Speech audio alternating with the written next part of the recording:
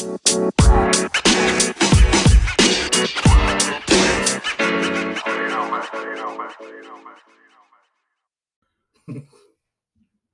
ora whanau, and welcome to this episode of Cuzi Kōrero. I was about to say Simpson Says, but it's not. It's the second episode of Cuzi Kōrero. We recorded our pilot episode a few weeks ago now, bro? Yeah, like not quite 2 weeks. Not quite two. Yeah. Like 10, 12 days, something like that. Sorry, cuz. Obviously with my good bro, Mr. Hohepa Temoana, a.k.a. Heps So yeah, bro. Second episode. Got a few kaupapa to have a bit of a kōrero about. But what's been happening personally for you in the short space from the last time we did our other episode? But honestly, my life at the moment is kind of divided between mahi, podcasting, so that's what we're doing here, but also my own stuff. What do you do for mahi? So I'm an account manager for a company called Shopify, bro. Actually, they call us support advisors. Nice. So what does that entail? So pretty much, bro, if you have a business that you want to bring online or start online, we help you build it up. So I try not to tell here's me telling everyone on the podcast. I try not to tell too many people because I asked you. So yeah, but it leads to those phone calls at 10 a.m. or 10 p.m. on the weekend. Bro, I'm trying to do this thing on my store. Can you help me out? And you don't helping out the bros with it, which I don't mind. But yeah. So if I came to you with my business, say with I don't know, I've got a... Bro, for example, so what we could do is host all your podcasts on a website, and people could, like, you could either set a fee, so you want to, like, say $10 a download. We'll help you run all that. If you wanted to start doing merchandise, like Simpson Says podcast, Kakahu, we can help you find a supplier of the gears, the printer, get it done, ship it out to them. Everything. All that sort of thing, bro. So that's mean. So who would be your competition in that space? This is me immediately. My head was, we don't have competition, bro. But you may not. No, we do. So there's like the likes of probably Wix would probably be a close one. Yep. Wix.com, probably Etsy as well. So similar sort of things. And I know I've used Wix myself in the past, so I've dabbled in e-commerce things before, and I've got friends that use Etsy. So nice. Everyone has a tutu. So cool company to work for, bro. And how long has the company been around for? So the company, actually, I should have to give it a quick Google because it's a big company. The company's been around for a while. I think it's only been in Aotearoa though for about 2 years. And it started in? It started in Canada. Canadian. And then it started in Canada by a German fella. Oh, yeah, nice. And then is also expanded into Ireland. Yep. And then now into New Zealand and slowly making its way into Australia as well. So the reason why I came here, because that was my first question, I was like, you're in Canada and Ireland, why are you coming to Aotearoa? So you can be on the other side of that world clock. So we can have 24-hour service.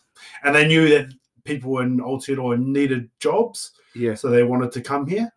And to be honest, I think it was probably just an excuse for the founder and some of the higher-ups to come here as well, because you'll find quite often that people who fall in love with Canada, bro, they fall in love with Aotearoa. They're, to me, anyway, as someone who's been to Canada, Canada is a bigger version of New Zealand, but with bears and moose. That's how I sum Canada up. Whenever people ask, what's Canada like? I was like, bro, it's like New Zealand with bears and moose. Bears and moose. And awesome. Way bigger lakes. But it's cool, bro. So I just had a quick look on my phone, 2004. The company was founded, so pretty young. And they've just expanded and grown since then. They've got 1 million merchants, so 1 million stores within now. The easiest analogy for people to try and make you understand what it is, we're essentially a shopping mall, and people come to our shopping mall and open up a shop. And we help you run your shop. So me as a customer can go to Shopify to obviously buy product. Yep, you can buy product, but you can also be the vendor to sell product as well. Yeah. Primo. I'll have to look into it because I always get these Shopify codes come up and I message I don't know how we've set it up like that somehow, but I can always tell when she's been looking at things. That says your Shopify code is, and I'll just message you. What are you looking at? It's having a tutu. So obviously mahi, busy with that, podcasting. Yeah, bro. Been going well, eh? But real good. Like like, so with the Best Side podcast, I typically only operate from March, and I mean publish episodes. Yep. Well, what I've done traditionally, I've only been around it was actually my anniversary last week. Oh, mean, bro. But I typically just run from March until November. Yeah. And then December, January, February is when I have a break from publishing, but I still get korero if people come to town or from somewhere. I still gather korero, but I don't publish them. It's only the March until November that I publish them. And so, whereas this time with COVID happening, and it took me out of the game for a little bit, I've just been doing whatever pops up. Yeah, I'll get involved with. And it's been choice, bro. Like I did one today, I mentioned with Bobby Campbell Luke. Yes, bro. Awesome korero with the bro, and getting to know him and his mahi. Fashion's probably not my thing, bro. But getting to know his why. Yeah. So why he does it and his connection he calls it the connection to the cloth. So his connection to the cloth and finding out about that stuff, bro, it was cool, bro. I mean, so when you're looking at dropping that episode? It'll be out like either Saturday or next week. Oh, man. Like I used to sit on them for quite a bit. Yeah. But I've learned from COVID to not do that. Yeah. So I'm just pumping them out as soon as I can. So he'll either be out on Saturday or the week after. Yeah. I haven't decided yet how soon it'll be. Man, bro. Yeah. I mean, that's a good thing because we obviously both use the same platform, Anchor. And like if anyone's looking at getting into podcasting and want a real easy, cool platform to use where, I mean, if I can do it, anyone can do it. Obviously, you've had a background in radio, so you know from a technical aspect how things work, bro. But also from that perspective too, like I can vouch for how easy it is. Oh, yeah. Like it's super simple. Like, if you want to get involved with the podcasting space, especially if we're about to spend a bit more time inside. Yeah. We're going to talk about that. Don't even go there, bro. But if it's something you want to get involved with, honestly, anchor.fm. Yeah. And we're actually on a private group page on Facebook, and it's cool, man. I mean, you get like people on there, you know, they have what's that Monday? Milestone Monday. Yep. And I asked the question, but what if I post on Monday and it's Sunday where you guys are? And I don't think I got an answer, but you know, it's like it's not always Monday where you are. Yeah. You know, that's why I mean. I quite often will plug or celebrate things that are going on with my podcast. Yeah, but I do it on Tuesdays because it's there. Yeah, true. I actually, bro. Speaking of things that's been going on since last time we caught up, I actually appeared on another podcast. From that group. Yeah. So a guy jumped in there because he had a guest pull out. So, and this is a video, like a streamed podcast. Oh, yeah. So it's video. And I was a part of a panel of, so they had 4 and 4. So they had 4 people from America and 4 people not from America. And they wanted an outside perspective on America. Oh, but it was so funny to be a part of. I'll find the link and I'll share it with you so you can watch it. So can you do video podcast via Anchor? Nah, so this was done through a different platform, but he uses Anchor for everything else. Oh, but his video one, it's not done through Anchor. Yeah. No. So he runs a couple of different podcasts. No, so he just he does now actually, but so he'll have Anchor to handle all the audio only stuff, and then he has a video version. So he just runs the two at the same time. The audio he'll take from his video and upload it to Anchor and put it through all the channels that way, through your Spotify and iTunes. But because it's live too, so people were watching. Tully was watching. Tully was watching and messaging me and doing crack up stuff. And my brother and other people, bro, were watching. And man, it was funny, bro. Funny. Was he one of the 4 as well, or was he the moderator? The guy who podcast it was? No, he was the moderator. So there was him and 4. Yeah, and then another 4 of us. Yeah. So what was one of the topics you sort of talked about? What did we talk about? Trump. Yeah, we talked about Trump. So of the 4 Americans, were they pro or anti? So 2 of them were anti. One of them was pro. Yeah, and the other fella wasn't. He was kind of neither here nor there. He wouldn't vote for Trump, but he also wouldn't vote for anyone else that was up. Like he was just like, no one at the moment inspires me or excites me. Nah. So I can understand why people go for Trump because at least he brings action. Yeah. And it's up to you whether you disagree or not. And then he's a bit charismatic too, I suppose. They, drawn to his, And it's interesting. One of the other things we talked about as well as music. And there was a fella on the podcast, and he was from India. Oh yeah. And they asked us about Beyonce. So Beyonce's just done that. I don't know if you've seen, but she's just done that movie with Disney Plus called Black is King. Well, I have seen something advertised. So they were asking us about it. Pardon me. I hadn't watched it before that podcast. I've watched it now because it made me want to go watch it. But they were asking us about it and wanting an opinion on it. They blew their minds. The fella from India didn't know who Beyonce was. Oh, straight up. Didn't know. And like for us, that's pretty like, oh, that's hard out. But imagine being like a Black American, bro, and someone doesn't know who Beyonce is. Yeah, straight up. So how did they take that? So they were mind. They were like all the expletives, like holy, like oh my god, bro. They were going hard, like they could not believe it, and he was just like. So what's the movie about? Essentially, bro, it's The Lion King. Oh, essentially, it's like a real life Lion King, but she was already in Lion King, done in like a play kind of way. Yeah, it's hard to explain, bro. You'll have to check it out. But it was. I wish I watched it before the debate, but at the same time, I'm glad I didn't because looking at the debate in retrospect made it so much more funnier. Yeah. Because one lady was just like, I don't like it because Beyonce's just packaged the stuff up and tried to sell it to us as blacks. Because that's one of the big. I'm not going to say conspiracy theory because that's dismissive, but that's one of the big narratives, right? Is that Beyonce and Jay-Z like endorse things which continue to profit off minorities, like the Democratic Party, for example. Well, like they are big endorsers of them. A lot of people think that. Then that's not my opinion. That's from what I learned. From she thought there was a political motive behind the. Yeah, interesting. Eh? Yeah, like because she made the point, like why do you think this is coming out now during the BLM movement? Why do you think this movie's coming out now? Like, all this sort of stuff. So, that's just conspiracy theory. Yeah. That's just timing. That's just coincidental. So we'll touch on those. So, out of 5 stars, what do you reckon? What's that? The movie? Oh, barely a 3, man. Oh, you didn't rate it? Well, I can't get it. I'm not super into musicals, bro. I battle to get into musicals. Yeah, true. So yeah, it's like there's next to no chat. It's pretty much all song, and I battle with that. So. Yeah, but I like visually, like image wise, man, I thought it was pretty epic. Like it's the type of thing I'd watch stoned. It's the type of thing I'd watch stoned. I wouldn't sit down to like, I really want to watch a good movie. It's the type of thing I'd have a session trip balls to. Talk about weed. We'll get into a bit of that later on quickly. Yeah, sure. So anything else? What else have I get up to? No, but honestly, bro, as I said, my time's been split between podcasting, mahi, and helping out with Māori ward stuff. So what's the latest on that? Yeah, so the Bro Murray has put out his petition. Yeah, and he needs how many? 2,586. Oh, to go. No, like in total. I thought it was 4,000. Yeah, so I think I did say that last podcast. But that's what I've heard. So, 4,000 would be 10%. They only need 5%. Okay. So, 2,000. I think I did say that last podcast too, so I'll correct myself there. But you have to actually physically go into a business or wherever they have wherever they've got the petition, you've got to physically sign it. Yeah. Those ones can't be online. So, so that's kind of just... And that's where we are with that at the moment?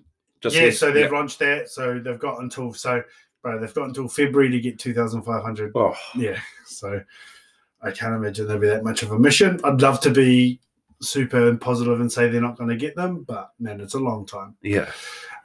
So the best, when I say I'm doing mahi for that, all I'm doing is just having conversations with people and just trying to educate people as much as I can as to why. Trying to make people actually understand what it involves, because there's the argument that it's separatism and it's racism because it's creating something based on race, which I can understand for people that don't understand utility, but for me, and I think I've heard you even say before, correct me if I'm wrong, bro, but it's not based off race, it's based off a treaty partnership. Yeah, well, yeah. And it just so happens that those treaty partners are two people of different races. Yeah, but people like to look past the treaty and jump straight to the race card. So that mahi, bro. So it's all good. I want to do a shout out to the missus as well. Like we've had a big talk, and like I said to her, like I'm going to be pretty full on while this Māori wood stuff's happening. Yeah. So we're not going to see each other as much as we would typically like to, or as much as we have, because we've been gluttonous the last little while. Because I've been pretty project free. Yeah. But now when things are starting to pop up, and I finally understand, like when I watch, say if I use Denny, for example, Denny always gets up and says, shout outs to my whanau for putting up with me or riding through. I never got that. I'd always be like, what do you mean, bro? Like, you're doing the mahi. Yeah.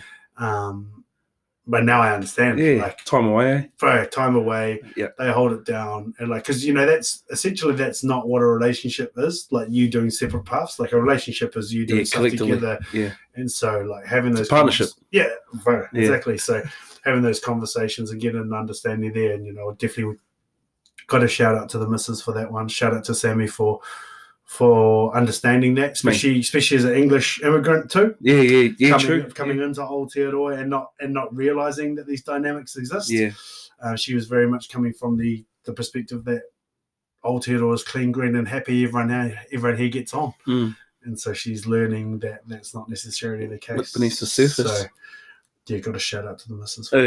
Awesome. You, bro, what have you been up to?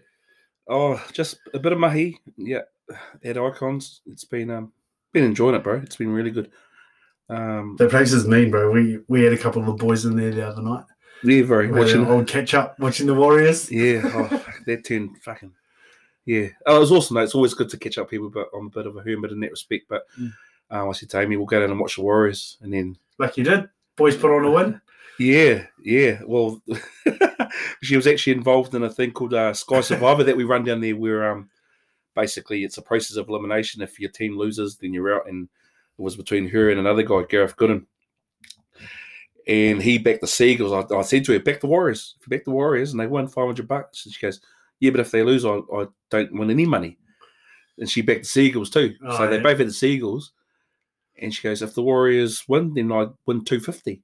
So it showed me her way of thinking. Yeah, I was going better something than nothing. You better this.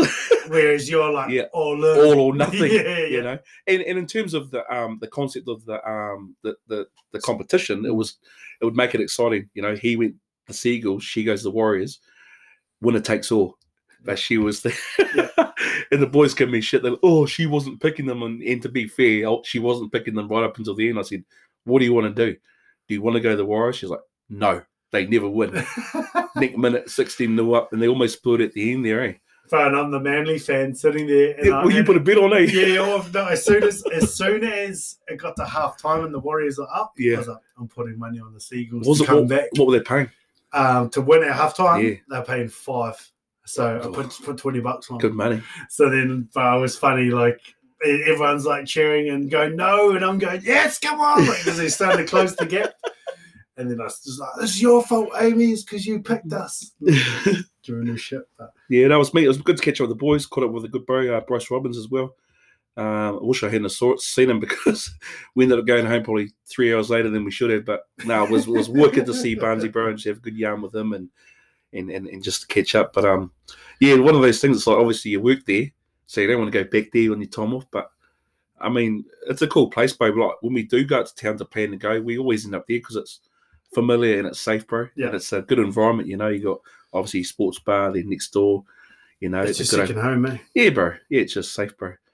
But yeah, mahi, few gigs on, bro. It's good to be jamming again. Post lockdown. I mean, touch wood. Come Friday, obviously, with what could possibly happen. Obviously, we're supposed to, at midnight go back to level 1, but yeah, that remains to be seen. But it's been good jamming back with obviously Ash and a new band, bro. Those guys. So we played at the Boys High Ball on Saturday, right. Gone, bro. So they had a DJ there. She's the guy Hakma. I want to say Jordan, if I've got that wrong, but he was DJing first, and we started at 8 and went through till 10, and he finished off the last hour.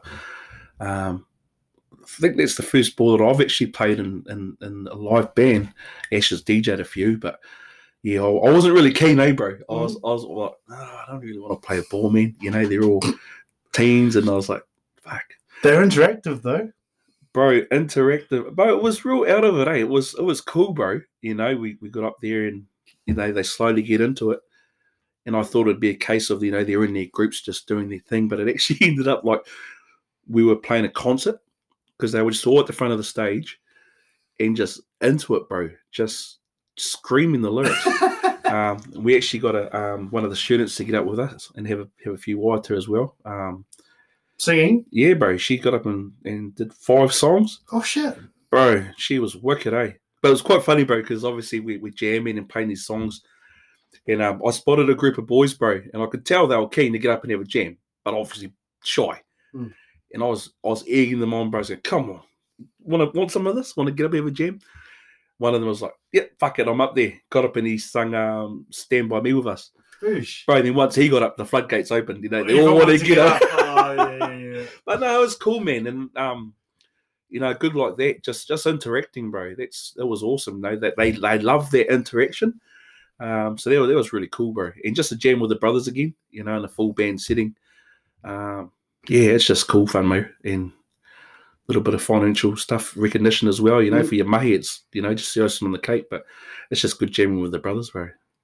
Well, it's crazy how appreciative kids are of stuff like that, eh? Bro, I was looking back at some of the videos and just hearing them scream, bro. It was funny. Did they ask you to autograph anything? Nah, none of that. It was I think it's that lower age. Yeah. And Ash would know. He's been MC at a couple of big school gigs that happen here yearly. Yeah. You know, there's one photo that my mate sent me, and it's of him doing autographs to kids, bro. And it's awesome, bro. You know, I was like that when I was a young fella. We used to get groups like you know, Christian groups that would come through, Y1, XL. Bro, and I remember when I was 11, 12-year-old, I was like, fuck, I'd love to do that one day. You know, didn't know how to get into it, but, you know, just to be inspired by these adults who were, you know, living their dream by. Very hard. Yeah. And I was one of those kids that was getting there. I don't know who the hell they were, but, you know. Well, I was the same. Like, I used to have a $20 note. Oh, yeah. And I'd, like, signatures on it for days, bro. Oh, like, later on, you grow up to find out that defacing money's illegal. But like, folks, so my first concert that I ever went to, bro, was that I think it was a Brown Light Rage. I'm not too sure if it was a Brown Light Rage or if it just happened to be up at Rangiatia. Yep. But it was Iwi. Oh, yes, bro. Yeah. Iwi was the first concert that I ever went to, bro. I would have been real young. But got them all to sign my $20 note. They signed it? Yeah, bro. They signed it. Straight over the top of Queen Elizabeth. Bro, it was crack up, bro. Like I had them and like back when Jeremy Boylan and them used to do their music. MMP. Yeah, MMP. That we got them to sign the $20 Straight note, up, bro. Were they mean? Bro, they were mean. Yeah. They were the meanest, bro. They were so mean. I didn't know for years, bro, that it was him. That was him, bro. I did not know that. Because I knew Jesse growing up. Yep. But I didn't really know Jeremy. And then, bro, when I growing up, the penny dropped. Was like, yeah, bro. I seen like a photo, the bro like with his bandana on doing these ones, and I was like, oh, that's the bro. You crack up, man. But bro, they were mean. I used to froth them when I was. So they used to do gigs as well. Hard, bro. Yeah, they used to do a lot of gigs around town. It was. Bro, who was the other? There was another Ropu that tried to get off the ground here, as well. Dark Harmony Regime. Yeah, Dark Harmony Regime boys, but from New Plymouth, bro. Oh yeah. And Nico and that were in there. I can't remember who they were. Yes, bro. Yeah. Was Piripi in there too? I'm not too sure, bro. I think it might have been Hez from Shea and the Crates. I think he was in there as well. Yeah. I want to say Piripi Christie was in there too, but I'm not sure. Yeah. But I know the Ropu you're talking about, bro. Far Nico can sing, man. Yeah, bro. I seen her not long ago at the Fridge. Yep. In town. And she wouldn't remember me. Like, I was a little Hoha Kura kid. She was at Spotty, I think. And I said, oh, you Nico? She's like, yeah. And I was like having a little fanboy moment. But I was like, I remember you were the meanest thing. She's like, shut up. It's cool, bro. Like, I love that about kind of our town. Yeah. That there's all these people with these, like, hidden talents or not so hidden talents, or they've done some pretty awesome things. And, like, they have to kind of have that nostalgia attached to them a little bit. Yeah, bro, hard. Like, it's people I see around all the time, you know, like I mentioned Nico. Man, there's all sorts I see around. Like, you know, like we've both spoken before about bumping into Kurumate. Yes, bro, on Tama. I buzz out, like, not necessarily like the rugby stuff for sure. Yeah. But, like, I just love bumping into him, bro, and having big korero about what he's like. He calls it his past life. Yeah. You know, like, you know, all that stuff. Man, we've got some talented people around here. Like Che Yandel. Yeah. I love him to Chandor, just hearing his basketball yarns about his travels overseas and all the stuff he got up to, bro. Like, we've got some legends here, man. Yeah, bro. We're very blessed here. It's cool. Low key and humble, yes. Man, if you don't remember the name of that group, I'm just trying to remember it now, but it'll probably come to me later on. A free pint at work if you can get us the name. But yeah, that's pretty much what's been happening, bro. So yeah, I mean, putting up with the press. Oh no, bro! It's definitely the shoes on the other foot with that in that regard, bro. She puts up with me, bro, and it's just like I don't know how she does it, but big shout out to her too. She's does everything for me, and mad respect, bro. Yeah, I'm right there with you. Yeah, I'll definitely hit the jackpot with her, bro. It's quite funny because you always hear some fellas they're always moaning about their missus and that, but no names. But I'm like, jeez, man, I've got it sweet as, eh? Like I wouldn't even. That doesn't sound like my missus. Yeah. But hey, it is what it is, and she's my partner, and it's awesome. Yeah, bro, it's always crack up like hearing those kind of like those amu or what people were going through at the time, and then you kind of hear the same fellas like 2 days later talking about how their missus is the best thing in the world. So it's like and I mean that's life. Ebbs and flows. It's a roller coaster, right? And I'll be honest, it's not perfect, but I definitely have it pretty good, bro. So mean, bro. Yeah, mean. No, it's one of the big things, bro. Since we're talking about it, since it's come up, man, I was so gutted that I was living overseas when you fellas had your wedding. Oh, that would have been so mean. Yeah, bro. It was primo, bro. It was, and I think about it. That was 2014, bro. And it's like, fuck, the time just goes so quickly, bro. You know, and we've had some awesome times, bro. We've been to some cool gigs, just cruising, really, eh? So I'll never forget, my bro ringing me up and he's like, bro, I might do a speech, but I'm no good at these things. What do I need to do? And I was just like, bro, honestly, like, there's no, because I get asked that all the time. You probably do too. I get asked that all the time. What makes a good speech? And like, honestly, if I tell you what makes a good speech, that's just my version of good speech. Yeah, bro. Like, you've really, like, what makes a good speech is you attaching yourself bro, to the speech and just speaking from your own heart. And bro. And I like, be genuine. I just said to the bro, that's it. I was like, bro, just speak from your heart. If you're gonna roast your sister, make sure you're nice at the end. Yeah. His was awesome, bro. And whenever I see it come up around the time of the wedding, I always, click on it and have a bit of a giggle away. Yeah. And like you would know that we've played heaps of weddings through the years, and I've heard some mean speeches, but I've heard some real cringy ones, bro. And it's just, I suppose if you're unfamiliar in that environment, it's like people try and be funny that aren't naturally funny, bro. That's it, bro. It's just a train wreck. I will say the best being disingenuous, eh? Yeah, well, it's if you're not funny, don't try and be funny, and people just naturally are funny, For the best speech that I can remember that I ever heard from a groomsman was at Devon Berry and Tish Whippetty's wedding, bro. I want to say his name was Reese Wanera. Just natural, bro. Just had everyone in stitches, eh? And fits, and it was just hilarious. And then there's been other ones that's just like, oh, bro, cut it, bro, you're losing them. Hey, abort mission. Abort mission. Yeah, I've definitely seen those ones too, like having DJ'd a few weddings. Yeah. Like you see some awesome ones, bro, and then you see some, you just like start fading in music, trying to help the bro out. Like the Grammys, like the wrap-up music, you're just trying to fade it up for them. Oh, I mean, bro. Well, that's what we've been up to, whanau, for the last couple of weeks or so. When we come back, we're going to get into a few topics. We'll talk about the Warriors, Super Rugby, but the NBA, a couple of upcoming referendums, and a bit of lockdown. So, kia ora whanau.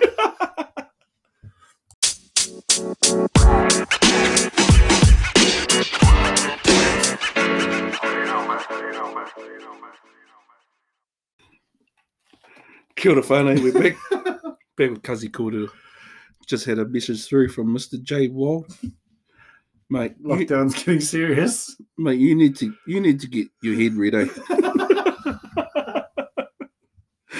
So how good's he for some some messenger banter? Oh, I love it, eh? He's Snapchat. Bro, he's the man, eh? Bro's got the best Snapchat ever. Yeah. Aidan needs a moment for whanau. Needs a moment to come down from cracking up. Let's just say he's infatuated with this image. Bro, let's talk about the Warriors. We already talked about their game on Friday night against the Sea Eagles. Yeah. They went up 16-0 and almost lost it. Won by 4 in the end, was it? Yeah, I can't remember if it was 22-18 or It was close. 22-20. It was close, bro. They've just signed It was heart-stopping stuff. Yeah, absolutely. If anyone that knows the Warriors knows that they could have slipped away very easily. So that everyone was like, oh, no, not again. And I'm going, yes. Bro, they just, I mean, obviously you want to support them because they're New Zealand team, they're the Warriors. Fuck, they just make it so hard though, eh? What I dislike. I don't want to say hate. It's a strong word, bro. When obviously the Warriors have only been around since '95, but it's just Kiwis that don't support them. Who do you looking straight at me? No, but who's your Manly? That's why the other night I was getting so G'd up. Right, and to be honest, before Manly was my team back in the days because they had obviously the Edel brothers. That's how I got into it, bro. To me, they were one of the first ones I remember supporting Kiwi players. Reggie, and it's like yeah, bro, and it's but then you hear I've heard people bag the Warriors, but I'm like, bro, you're a New Zealander, bro. Oh, I don't know if I'm that bad. I definitely. Yeah, you wouldn't bag the Warriors. I actually do. I do like to rack up my mates who are supporters, but I don't genuinely have any distaste for the Warriors. Nah. But they're definitely I always say I go for Manly, the Warriors, and anyone playing Brisbane in the Storm. Yeah. Anyone playing those two teams, I will support. Brisbane was my worst team growing up, bro. I used to dislike. I used to hate Michael Hancock, bro. He was but he was so good, bro. And just there was something about Brisbane, and I think it was the fact they didn't have any Kiwis in their team, bro. I think that's why I sort of subconsciously didn't like them. Mine was just our dad used to go for them, so that's when I was like, "Oh, I'm not going for them." Then me and Rooker turned, bro. Same with Origin. Yeah, Dad was a Queenslander, yeah. So me and Rooker switched to New South Wales. That's how it happened. Yeah, that's how it happened. Fair enough. That's how. Which is out of it. Usually people jump on the bandwagon with Dad, Yeah, I don't know what was up with me and my brother. We switched back. Bro, so they've obviously new coach. They missed out on Todd Payton going back.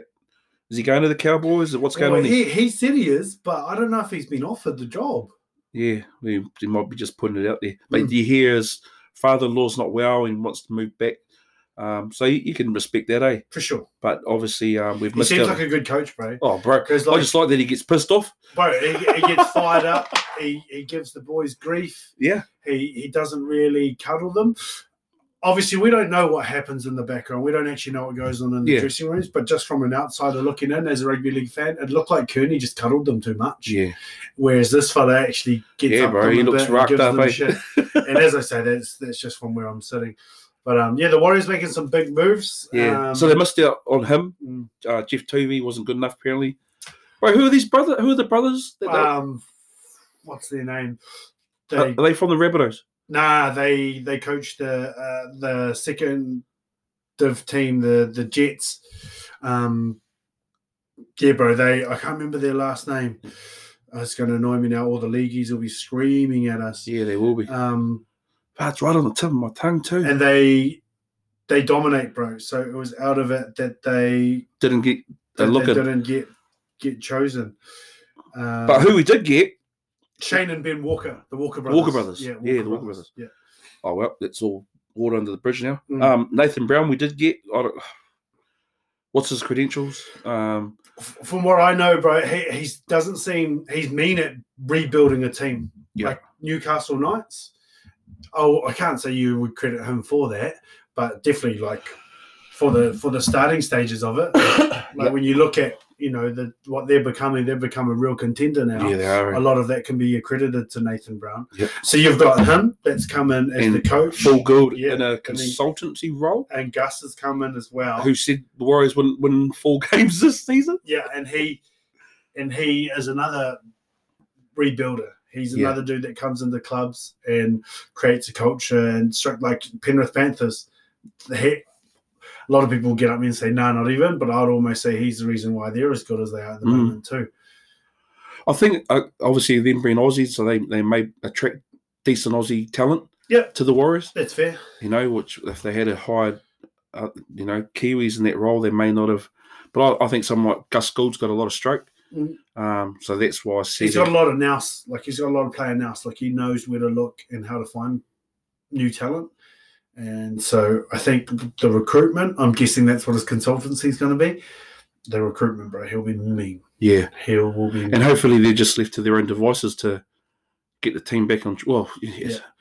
As long as the board can give them 2 or 3 years to just prove themselves and and implement some new systems, it should be good. I dare say a lot of roster space will be clearing off the Warriors. I'm pretty sure they've got like a few people that have, like, I know Blake Green's like just gone. Bro, he played for Newcastle on the weekend. I was like, what the yeah, bro. And he did awesome. Dominated. But heaps of big money seems like it's going to be freed up for them to chase some big money. Decent players. You were asking about Kane Evans off here before. Yeah, I wanted to know about it. I saw him. I was like, oh, they got the Rock. But he's massive. They hide the Rock. I think he's the tallest player in the NRL. Like, he's huge, bro. But he does get injured a lot. Yeah. And he has been suspended a couple of times because he's a meathead. He's got a bit of mongrel in him. Yeah. But I think that's probably what they need. Yeah. You need a couple of meatheads, you know. And so some of the early signings. But, I mean, I look forward to Gus actually arriving and seeing what he pulls out. Because he's got some friends in high places. His nose is on the ground. His ears are in the streets. He knows where to unearth that talent, bro. Oh, well, it's always the old saying goes, we're building for next year. Yeah. Yeah. For the last 10 years. Next year's our year. Nah, I've got a lot of love for the Warriors, bro. I mean, I think, you know, at the end of the day, we just want to see them do well, and anything out of frustration just comes from, obviously, fans wanting them to do well. Oh, and that's it. That's it, you know, like, it's like everyone is that relative that can see the potential in you, but you're not living up to it. Yeah. You know, so we've all got that cousin or that auntie that has told us that we could be so much more or whatever. And so they can get hoa with some of the things we do. Like, so that's just what everyone... But that's awesome. Like, that passion is awesome. You want to see people involved. I disagree. So a lot of things have been coming out this week around people, players receiving death threats and stuff from fans. Oh, straight up? Yeah, bro. What, Warriors players? Melbourne Storm players are the ones that have spoken on it. It'll happen with all players. It's not a new thing. Death threats? So, yeah, bro. What's happened? Getting death threats. Or just people messaging saying, if we ever see you down the street, we're going to freaking stab you or something like that because you ruined my multi. Oh. Fuck's sake. Yes, bro. Bullshit like that. So, you know, that sort of stuff is coming out. But, like, not to get on the gravy train, but I am excited to see what the Warriors do with Gus, man. Yeah, hard. With Gus and Nathan Brown. I'm excited. The main thing is, bro, like RTS could borderline go anywhere he wants. The fact that he stays and keeps playing away is fucking huge testament to the man. Bro, and it's like, you know, you see on social media, oh, Nathan Brown's, he hasn't done anything, blah, blah, blah. But it's a done deal, and I think now, and I'm guilty of it, bro. You know, when the All Blacks hired Ian Foster, what the fuck's he done? You know, there's all these other candidates that I thought, you know, that I thought with regards to the All Black coaching panel, bro, it was the prime opportunity to have a massive clean-up, bro, and start again. But they held on to Fozzie and, you know, and some of the bros like, bro, just got to get him behind the team now. And I'm like, yeah, fuck, you're right. Yeah. That's what you've got to do at the end of the day, Yeah. And trust those that are in power, know what they're doing. Because, fuck, I'm just an armchair. We're all couch coaches. Fuck, bro. And I'll be the first one to put my hand up, bro. I just love getting the ends through in the pot. So, yeah, Warriors, they got the top of the table Panthers this week, bro, and they are humming, They bro. are on fire, bro. Yeah. Can you see anyone beating them, bro? And obviously, if the Warriors... The only one I could see beating them, if anyone, would be... Storm? Roosters? Someone else? I reckon the Storm... I reckon they've probably got the Storm, bro. Yeah. Only because... well, it depends on Ken Smith and how long he's out for. I could see them in Parramatta being a close one now that Moses is back. Yeah. Now that Mitch Moses is back. And, I mean, if anyone was going to beat them, I would have thought it would have been the Raiders. Yeah. But I don't think they face the Raiders again before the end of the... Oh, they just faced the Raiders, actually, and minced them. That's who they had last week.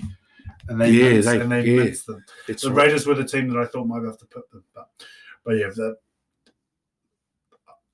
we're probably...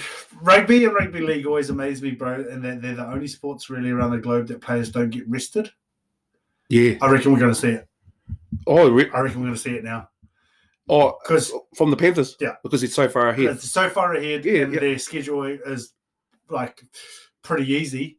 I reckon we're going to see it.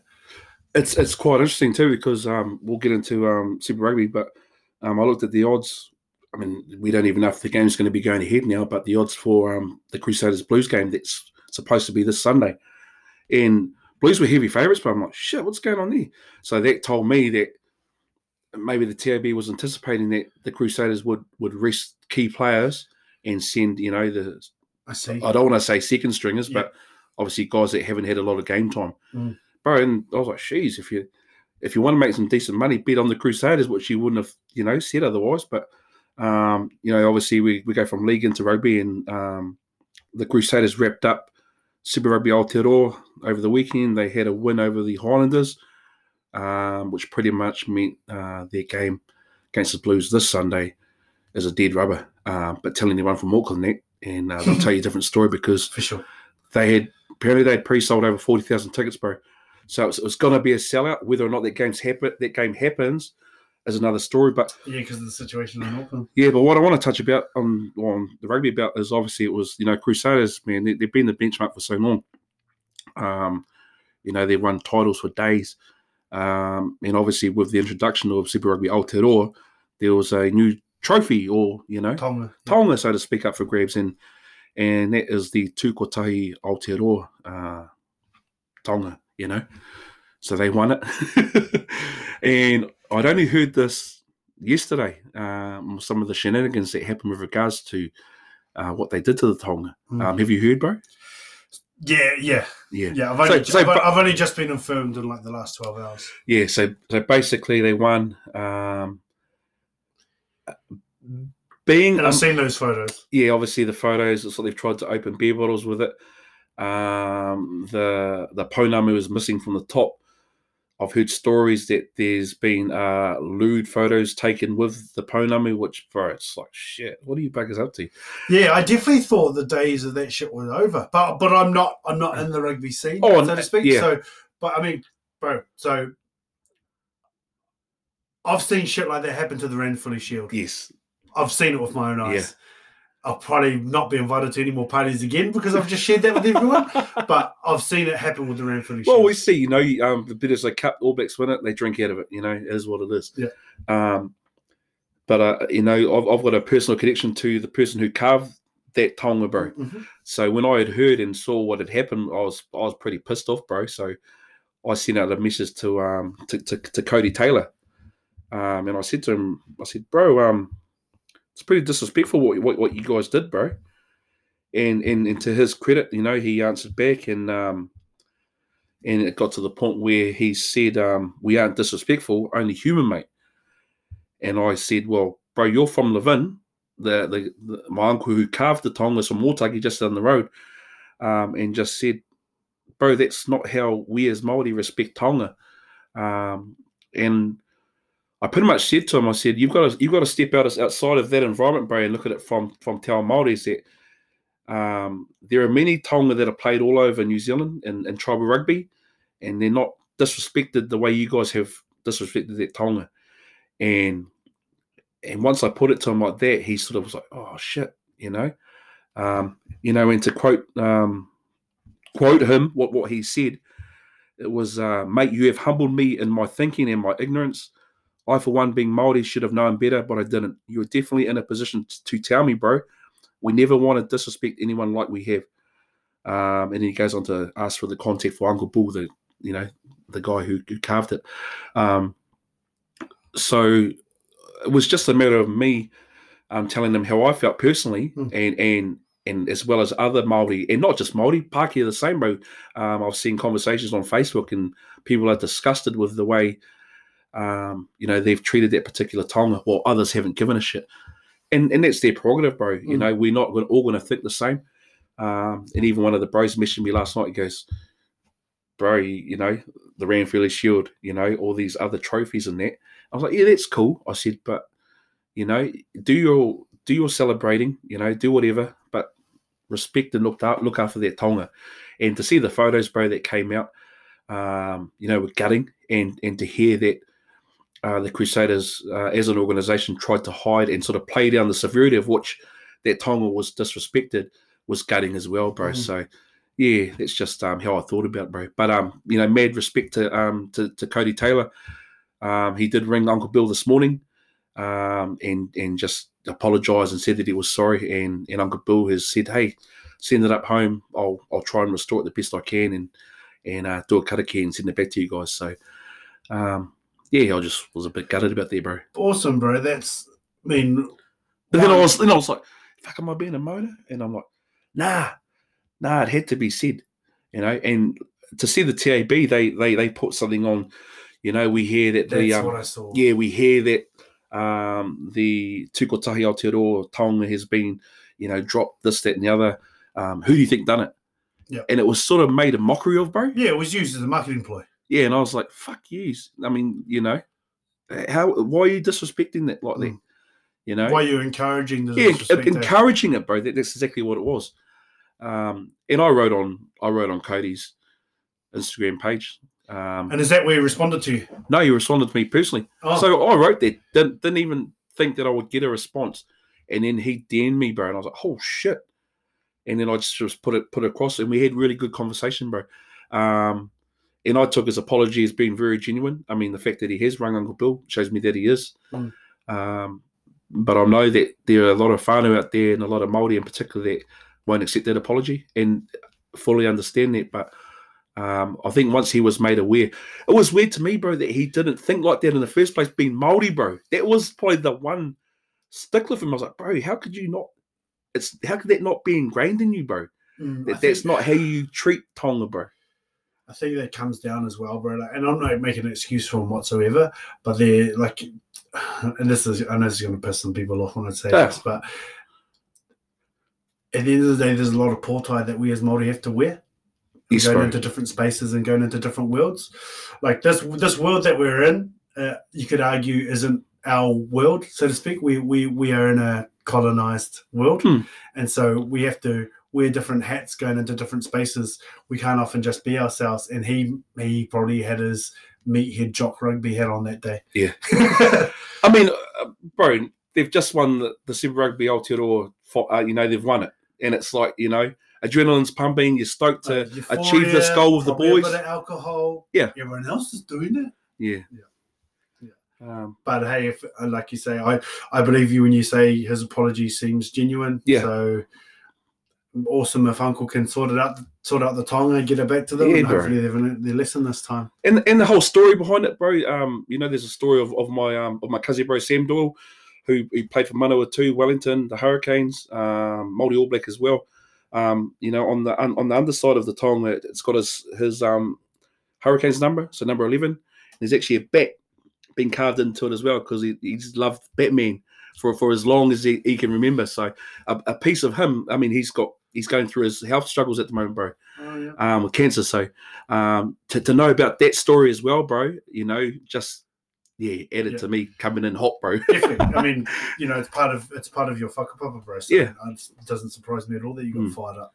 But it is what it is, and they got to live with it. Yeah. I mean, and just learn, eh? And that's it, bro. Yeah. And if he is genuinely sorry, which it sounds like he is, he's rung Uncle up and apologised, and they're going to move forward. Like, I'm stoked that your uncle is willing to fix the Tonga. Oh, bro. I thought he might just been like, nah, fuck yes. Bro, when I rang Uncle Bill today, he was water for duck's back. He goes, Cody rang this morning, and I was like, fuck, sweet.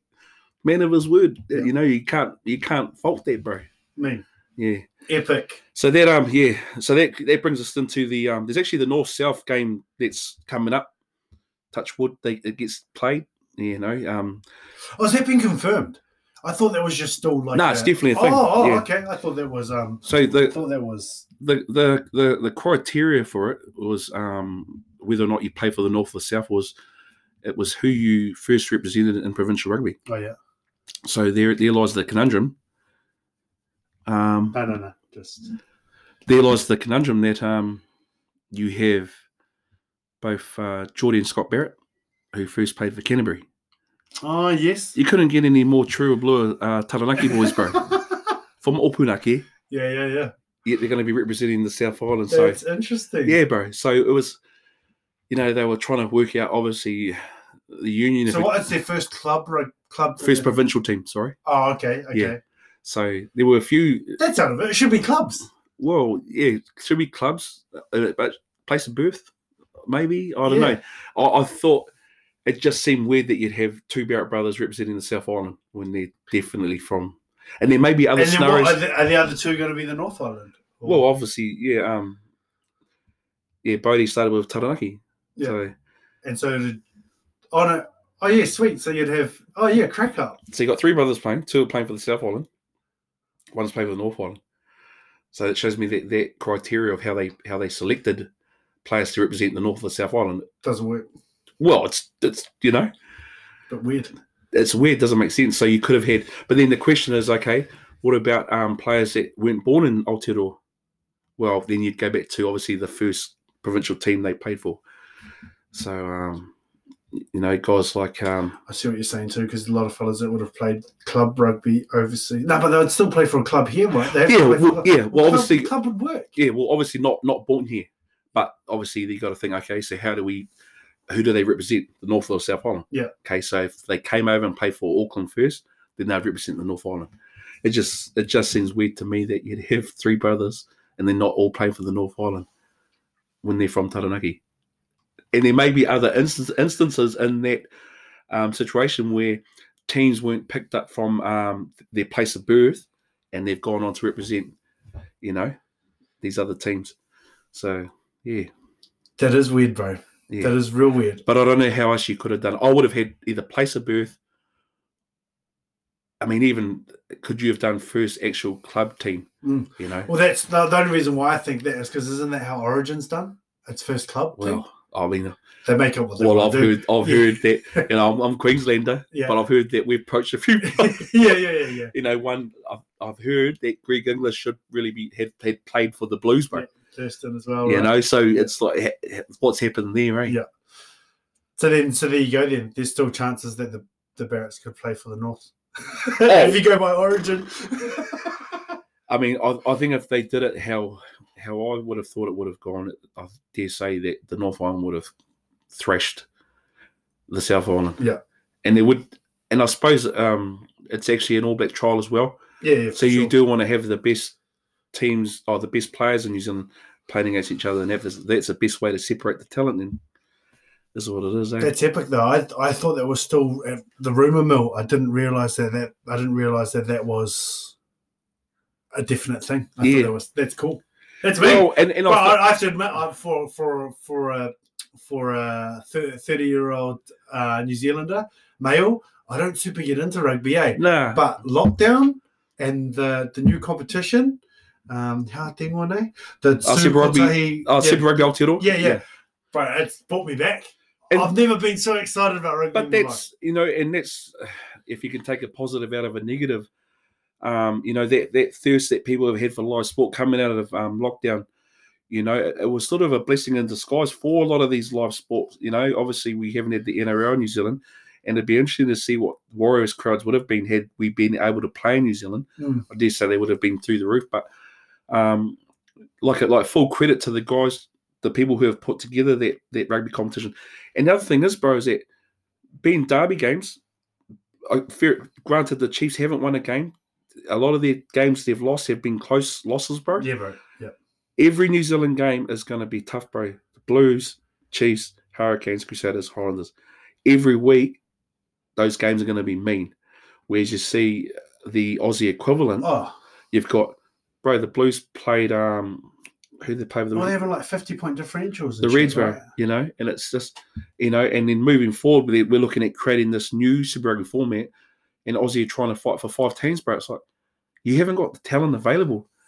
But and as the chief didn't Australian Rugby come and say, you have to have us in there, or we're out, sort of like trying to make a demand of sorts. Well, South Africa are trying to, didn't Tony Brown turn around and be like, you guys can't even look after yourselves? Well, there was a couple of Super Rugby boys on the news last night, and they're like, we want it to be competitive. Yeah. I mean, who's the best Aussie team, and we went through a patch Who would it be? Who would be the best? Would it not be the Reds? Well, not after their game against the Waratahs on the weekend, bro. They got pumped by 40 odd points. Waratahs. Okay. I mean, the Western Force are back in the comp, but they've been getting beaten. I don't think they've won a game. Yeah. So it's like, you're not, I see where they, like, it would be, in the perfect world, 5 New Zealand teams, 5 Aussie teams. But you've got to have 5 good teams. Yep. Like, we went through a massive patch, bro, where Super Rugby Australian team couldn't beat us, bro. And it was, and I can't remember who was the first team that we lost. Maybe the Blues lost to one of them, but it was a massive stretch of games, bro. Yeah. Wasn't it they won like 3 games in like X amount of years? Yeah, bro. It was stupid. It was like, why are we playing these guys? Yeah. You know? So I don't know. It's interesting to see. But I always go back to lockdown, whether or not these future events are going to happen. Because there's talk of having rugby championship all played in New Zealand. That's up in there. So, we're in interesting times, bro. That's the thing, right? Like this game that's meant to be happening on the weekend too. Like, well, we go. What day is the game happening? It's Sunday. It's supposed to be Sunday. Okay, so it should be out of. Well, it should be. It should be definitely on. It should be going ahead, but we all have an inkling of what's going to happen, which we're probably going to speak about in our next segment. Absolutely, bro. In our next segment, we'll talk about upcoming referendums, about some weed, in the end of life choice referendum as well. So, and obviously, moving into lockdown as we did at midday today.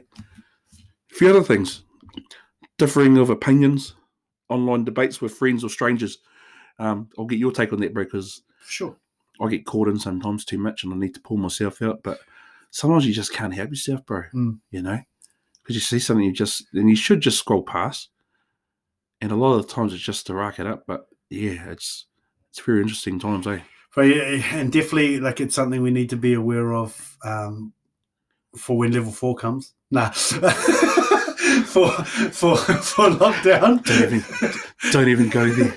For lockdown, like, because look, people are going to be scrolling, like, so it's definitely worth talking about because we want to give people an insight into what can and what is happening. Yeah, what happens because it's hectic, man.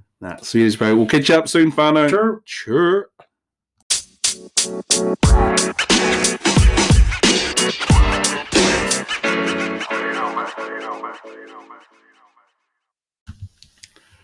Kia ora whanau, welcome back to Cuzi Kōrero with my good bro.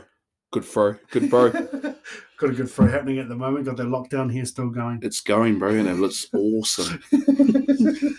Heps effects, Hōwepa Te Moana, bro. Upcoming referendums, we've got a couple in Aotearoa at the moment. The one is whether or not we legalise or decriminalise weed. And the other one is end of life choice. So we'll talk about weed first. Bro, I grew up in a whānau where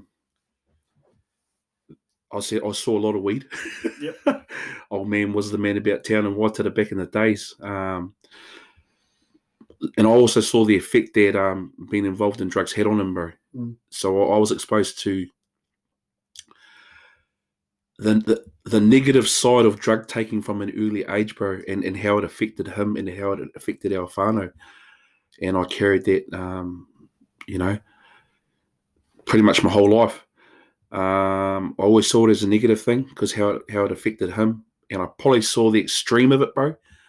But in saying that, I think, he might have been dabbling in a few other things too when I saw him at his worst. With regards to referendum, bro, medicinal, bro, fuck, all for it, bro. Definitely. With regards to, just having a smoke with your mates. I've never touched stuff, bro, and I don't think I ever will.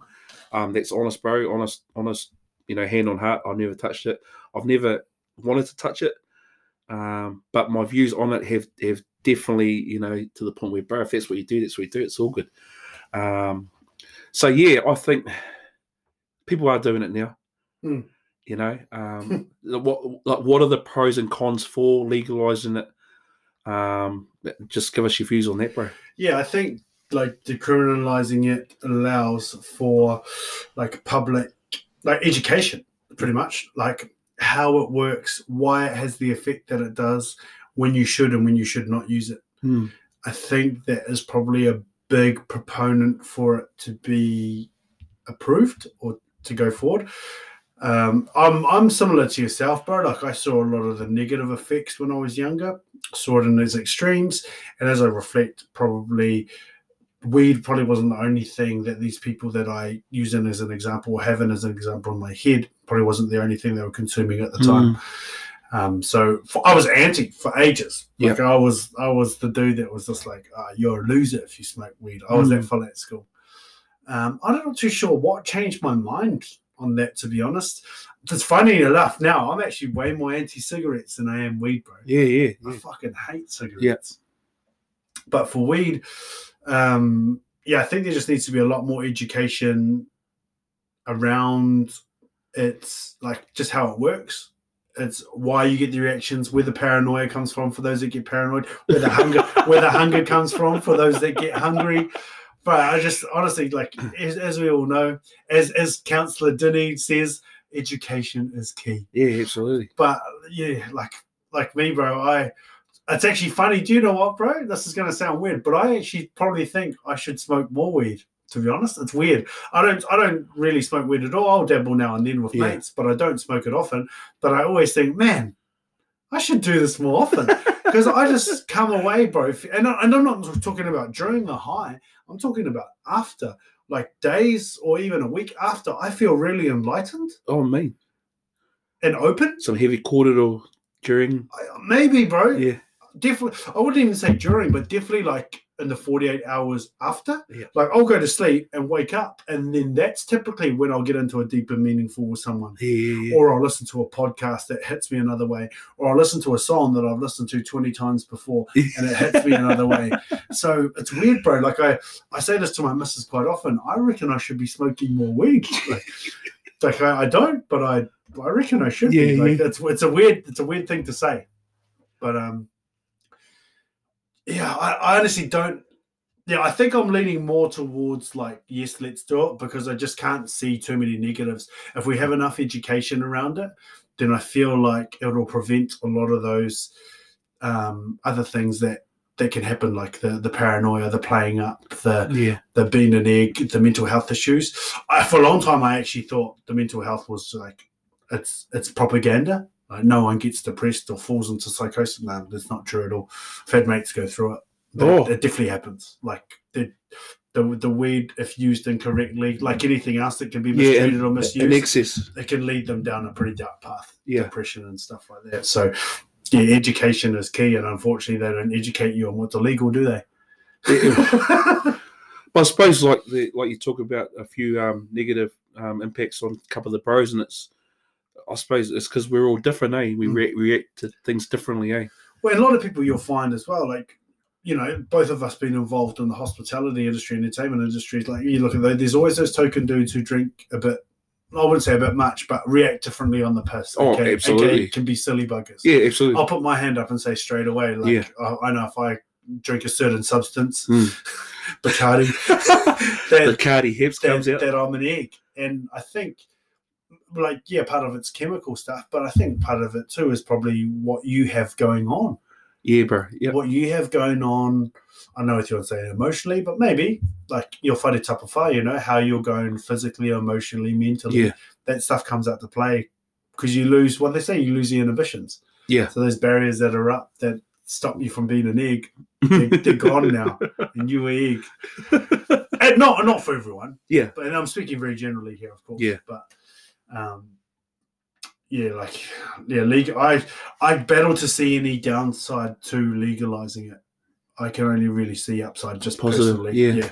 Just because education just allows people to be educated. No, it's interesting, eh? I definitely, like I say, I've lightened my stance on it. And saying that, I wasn't like, you know, looking down on people because they did it. It's like it was just. I was. Well, yeah, I used to be like that, and I wasn't like that, bro. It was just that personally, I won't touch the stuff. And because of my reasons, you know, what I'd seen happen growing up. But then I've been around heaps of bros, you know, when they've had a smoke, and they're the best guys to be around, bro. I will never understand. One of the big things that it doesn't irk me, I wouldn't go that far, but one of the things I've never understand, I've got mates that do this, have a sesh, go to town, have a night out. Bro, as soon as I have a smoke, I just want to feed in bed. Or watch a trippy movie. Yeah. Like my favorite thing, bro, to watch if I've had a smoke is March of the Penguins. Bro, it's the funniest shit ever. So, like, in that respect, like, I just don't understand. But then again, that's different biochemistries, right? There's parts that these fellas probably know or understand of themselves a bit better, and that can only come from education. And so that's why I don't see any downside. Yeah, we saw these a clip on Facebook at the moment. It was close orbit with Nick Smith, I think his name is, and two completely different ends of the spectrum. Two completely different worlds. And just listening to her korero, I think she bloody wiped the floor with him, and just how she approached it, and just clear, concise, and he was just, to me he was dwelling on negative, and I was like, man, she, like you said off air, people were doing it, anyway. That's it. So he was kind of coming at it like, he was saying, okay, if we legalize this and let people smoke it, it's like, hang on a minute, people already smoke it. Yeah. We don't need to let people do it. Yeah. For people to have access to it. They've got access to it. They've got unsafe access to it. They're accessing a substance that cannot be tested, cannot be regulated. So allowing that regulation, allowing those tests to make sure that what they're consuming is of a certain quality or standard, they can only be positive. Yeah, it was a real interesting debate, bro. She schooled him. She schooled him hard. But, he's not alone in his thoughts. I think there's a with politics in general, bro, there's a big changing of the guard happening. Yeah, absolutely. There's a huge changing of the guard happening. So legalizing it would just be regulated much like alcohol. Yep. Yeah. And it's because I think he was going, oh, you'll get people at work and they'll be staying. It's like, will they? Like, really? Yeah. Would they be willing to? Well, that's like people thinking in extremes, right? Yeah, absolutely. Like, if you're not hot, you're cold. Like, to me, that's pretty ridiculous. Like, okay, a few more people might smoke at work, but you, just like most work contracts tell you can't be drunk at work. Yes. You can just be the same. You can have that same clause in there. Yeah. Like, we all know not to get on the piss at work. Yeah. Drinking's legal, but we don't drink at work just, because it's legal. Yeah.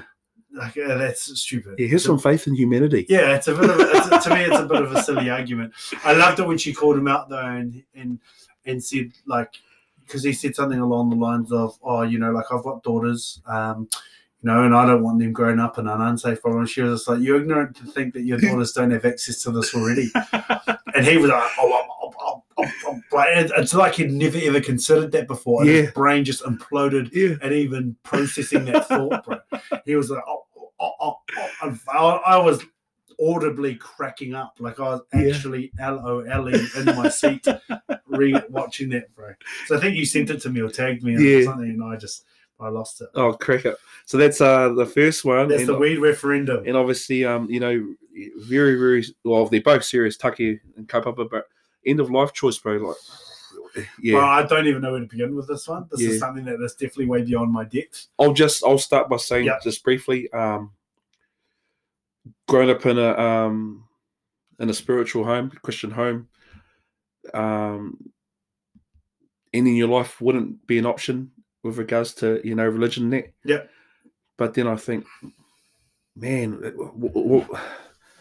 would you want your whānau to live in pain, bro? For the not knowing when they're going to pass away, how long they're going to be in pain for. So I'm definitely of the mind that if it was, one of my dear loved ones, and I saw them in pain day in and day out, 24 hours a day.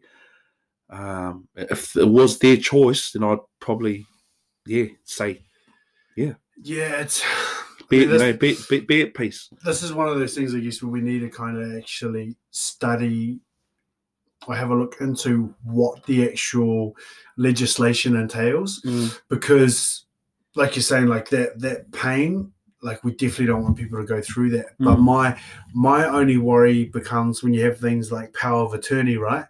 And like, if someone's like in so much pain or not of sound mind, and they want to do it. Like, how do you? True, bro. It's like a great point. How do you okay Differentiate that, it, or not okay? Yeah, how do you differentiate that or not? That's the part for me. The waters get a bit muddy. Yeah, get me out of here. Oh no, I don't want to go. Yeah. Because like we've all been hungover on a Sunday and go, fuck, kill me now. Yeah.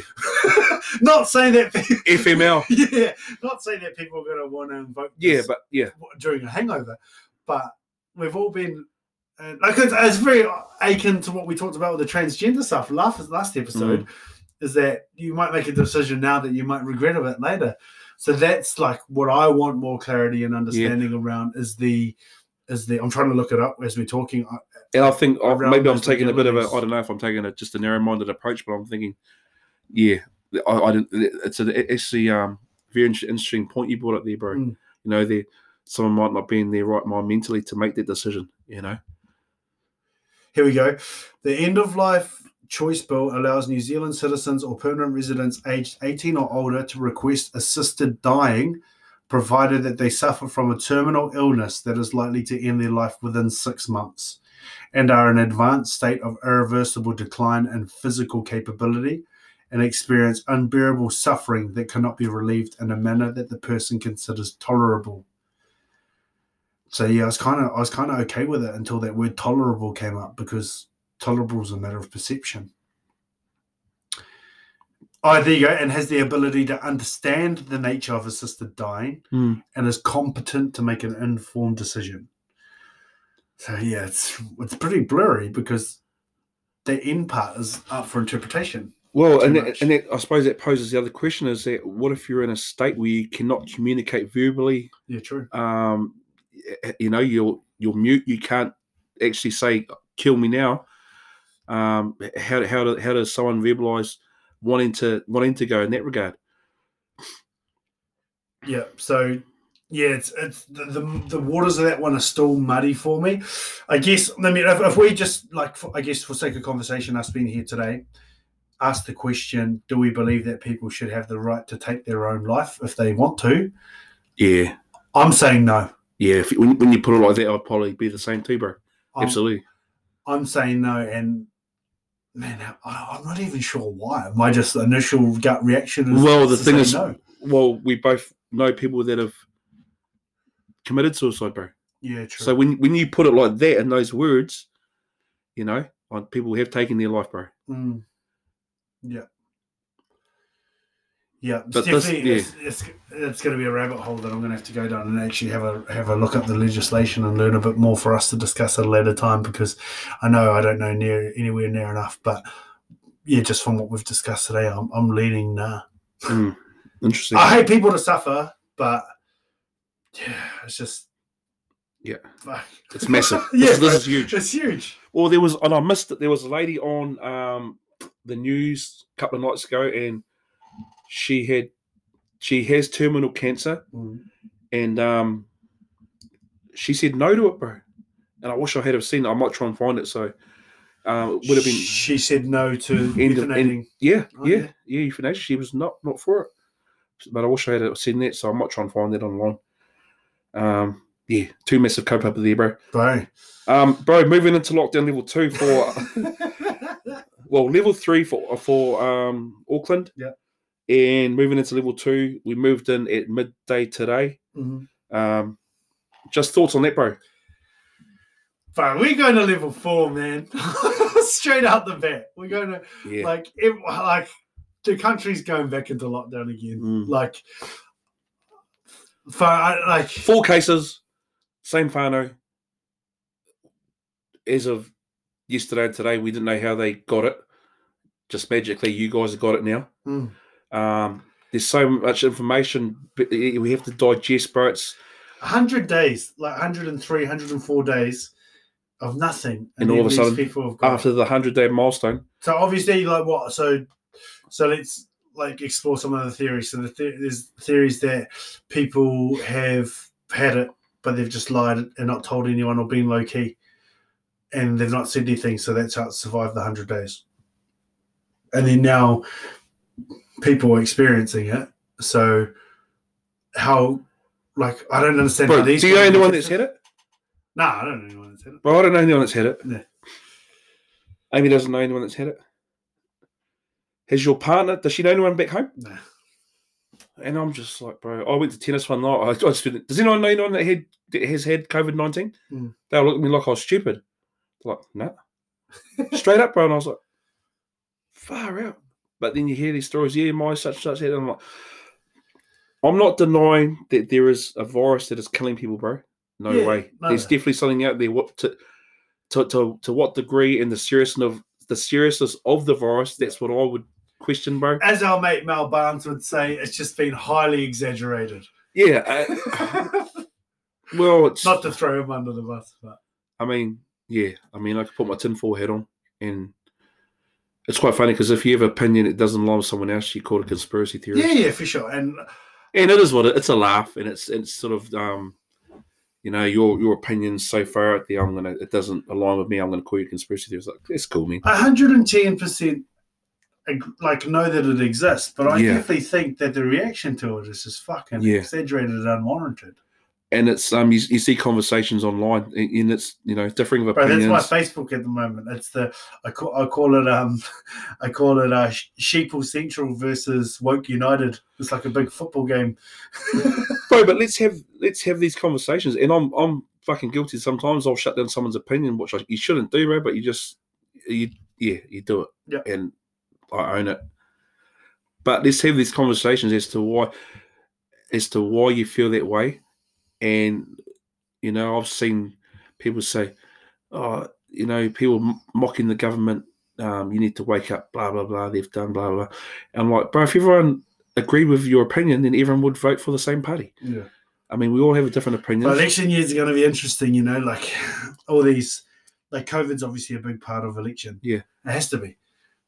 It's pretty much it's what has been done. So what our current government have done versus what the other ones can convince everyone they would have done better. That's like going to be coming out in the next few weeks. I think from a personal standpoint, bro, is that obviously we went into lockdown for as long as we did. We did well as a country. We were told we did well as a country. We were going to have these managed isolation facilities. The borders were going to be controlled. Then all of a sudden, 103 or 4 days later, we've got community transmission. It's like someone's not pulling their weight, bud. Yeah. I mean, the team of 5 million, as we were told, did the mahi collectively as a unit, and we're back in level. I just love what I love about. And I'm not saying I love the fact we're going to make it into lockdown. I don't love that at all. I immediately feel for our essential workers and for our hospital people who will be, put at risk financially. Just everyone, bro. Yeah. I mean, look at how many businesses have closed down, bro. These like massive. A lot of these chains have just shut down, bro. And then all of a sudden, people are out of mahi, bro. What I'm loving though this time around, like last time the lockdown happened, no one really questioned it. Like there was like, oh, this is shit, but yeah, okay. This time, bro, everyone's just like, no, fucking explain to us why. Yeah. Like tell us why we are, what has gone wrong. We want an explanation. Yeah. Whereas before people kind of just bent over and took it. Yeah, we made the sacrifice. Whereas now everyone actually wants to know, like if you're going to make us do this shit, like tell us why we're doing it. Because last time, what we done, we feel like we've already sacrificed enough, right? And rightly so. Like everyone, I feel like everyone has given up a shitload. Like I know you have personally. I know a lot of other people have. So yeah, it's an interesting. It's definitely a different dance the second time around. That's the only way I can say it. I mean, I'm quite fortunate that it's just Amy and I, bro. But I feel for young whanau, bro, with children and that. And it's not as black and white as, we leave the country open and we let community transmission happen and we have to stay safe. Yeah. But it's those questions, bro. And like you say, compared to the last time. You said I'm seeing it a lot more, bro, that people are asking questions. Whereas before, how I saw a lot of people were thinking sort of along the same lines as me was by what they posted, bro. Mm. And it was like, oh, yeah. And then I'd post something, and then people would comment. And I sort of worked out that way who was on that same plane of thinking, bro. Mm-hmm. And it was good, bro. And other people you definitely not have these conversations with, you know, because they call you a conspiracy theorist. Yeah. But that's the thing. Like, we're kind of in a place where the sheeple are calling the conspiracy theorists, and the conspiracy theorists are calling the sheeple. Like, it's an out of it. We shouldn't even be calling each other that, bro. Exactly, we should just be saying, and that's the point I wanted to make. You think this way, I think this way. Let's talk. And let's have a conversation out, as to why. Because we've both probably got parts of the truth. Let's sync up our truths to find the real truth. But it's almost like, no, I've got all the truth. You've got all the lies. Yeah. So, no, let's share parts of our truth. Yeah. But, you know, the questions, you know, we mentioned the questions like, how on earth did this happen after 100 days of no cases? For this to happen, there must have been some failures in managed isolation. So what failures existed, aka the people running away and taking off? How was that allowed to happen? Did that have any sort of knock-on effect to what's going on? How many of those people that were infected have now been cleared, but now they've gone on to see family, and now that family then got affected. Like, there's so many questions, bro, that we're just not having answered. But I mean, I'm a stats man. Oh, absolutely. So like, when I see the stats, and like, I hate to make the common flu comparison, but when you see that a lot of the stats are no better or no worse than the flu, it's like, man, why such a big reaction to this? And I know I'm going to sound like a tinfoil hatter here because screaming at the speaker, but that's just from what I've seen. Yeah. Well, there's this thing called a gut feeling, bro. Yeah. And that knows nothing about stats. You just have to to me, bro, you just watch things, you know, think, okay, well, you know, why is it happening? Why are we being told this? Why did the COVID-19 ads all of a sudden pop up on TV again?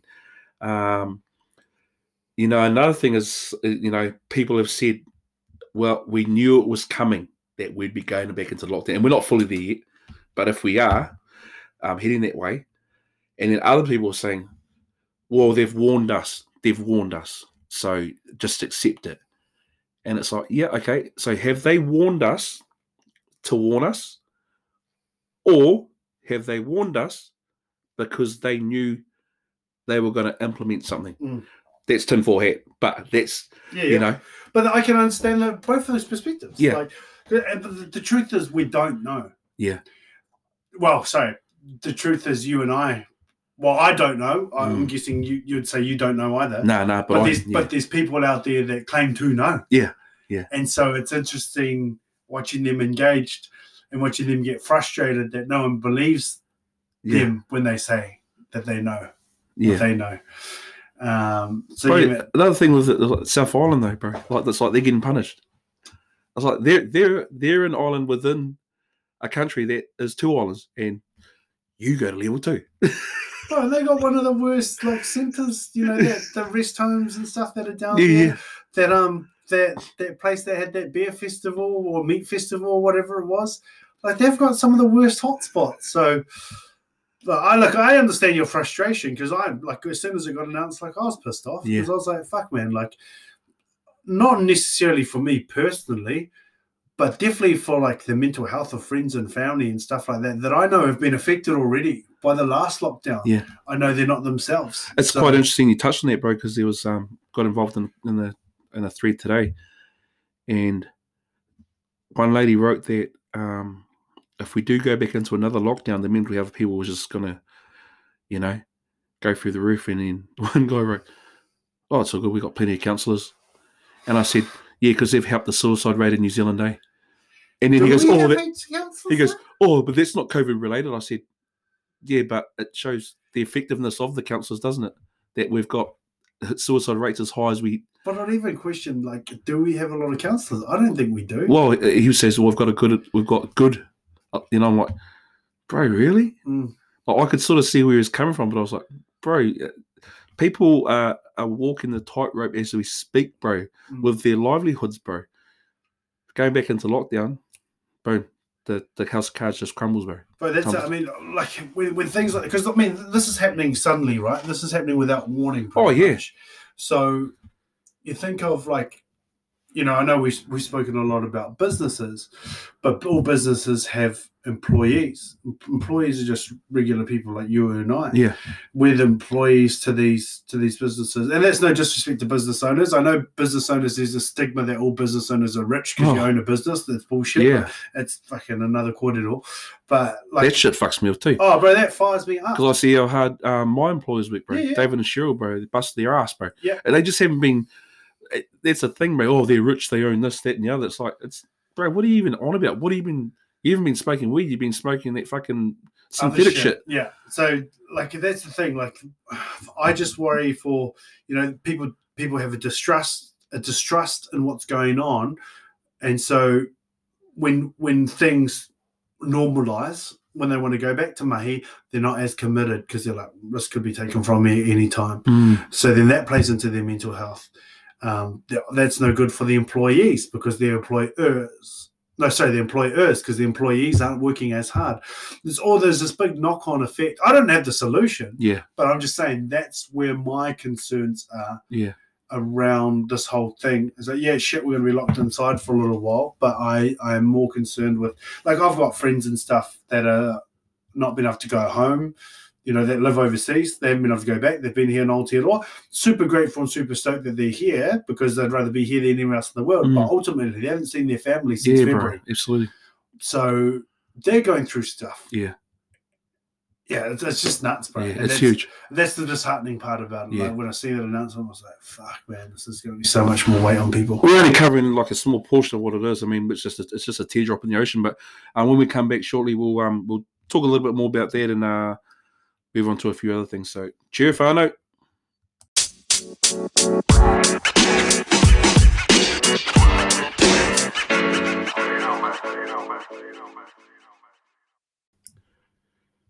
Kia ora whanau. Welcome back to Cuzi Kōrero. We've talked a little bit about the Warriors, bit of Super Rugby, upcoming referendums, the current lockdown we moved in today.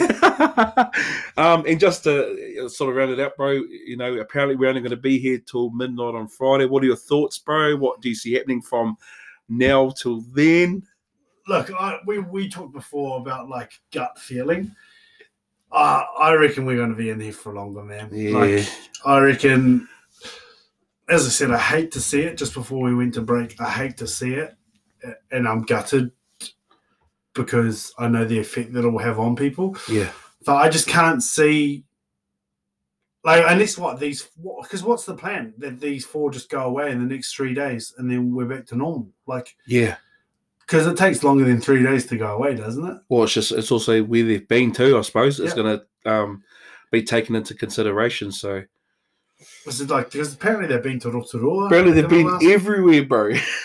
So, yeah, well, like, I don't get how, and if this is our reaction, if locking down our biggest centre, the Super City, they called it, the hero called it the Super City. If they're locking that down from 4 cases of the same household, imagine if they get one more case in a different household. That's fucking next level. God, 8 people, 10 people. So it's fucked, man. So I can't see it. Yeah, I don't know. I'm trying not to be too optimistic. Even my tone of voice is depressing. Like, I'm trying not to be too pessimistic. And I know my tone of voice is like whingy and groany, but I just can't. Like, we're going to another level. I reckon we're kind of full. It's definitely interesting times. Not only in our nation's history, but in world history, bro. We're at a crossroads, I think, honestly, and it's going to be interesting to see how the rest of 2020 plays out, bro. Bro, just to quickly touch on Melbourne, whenever you argue a point, everyone online, that is sort of against going into lockdown, the comeback is always, well, just look at Melbourne. Look at what's happening in Victoria. I haven't really looked into too much of it, and I haven't heard much from whānau that are living there. But what I have seen is a few clips of For example, I saw one yesterday where a young girl was she was fucking pretty much strangled by a police officer, bro. And from what I gathered, it was from not having a mask on. Oh, yeah. So what are your thoughts on that, bro? Because we've got, just quickly, masks, I hear things they don't do much at all. Today, the Prime Minister suggested if you don't have access to a mask, you can either wear a bandana or a scarf across your face. To me, it's fucking stupid. I don't know what a scarf's going to do in terms of preventing you contracting a virus. But just to see that shit, bro, happening across the ditch, it's on our back doorstep.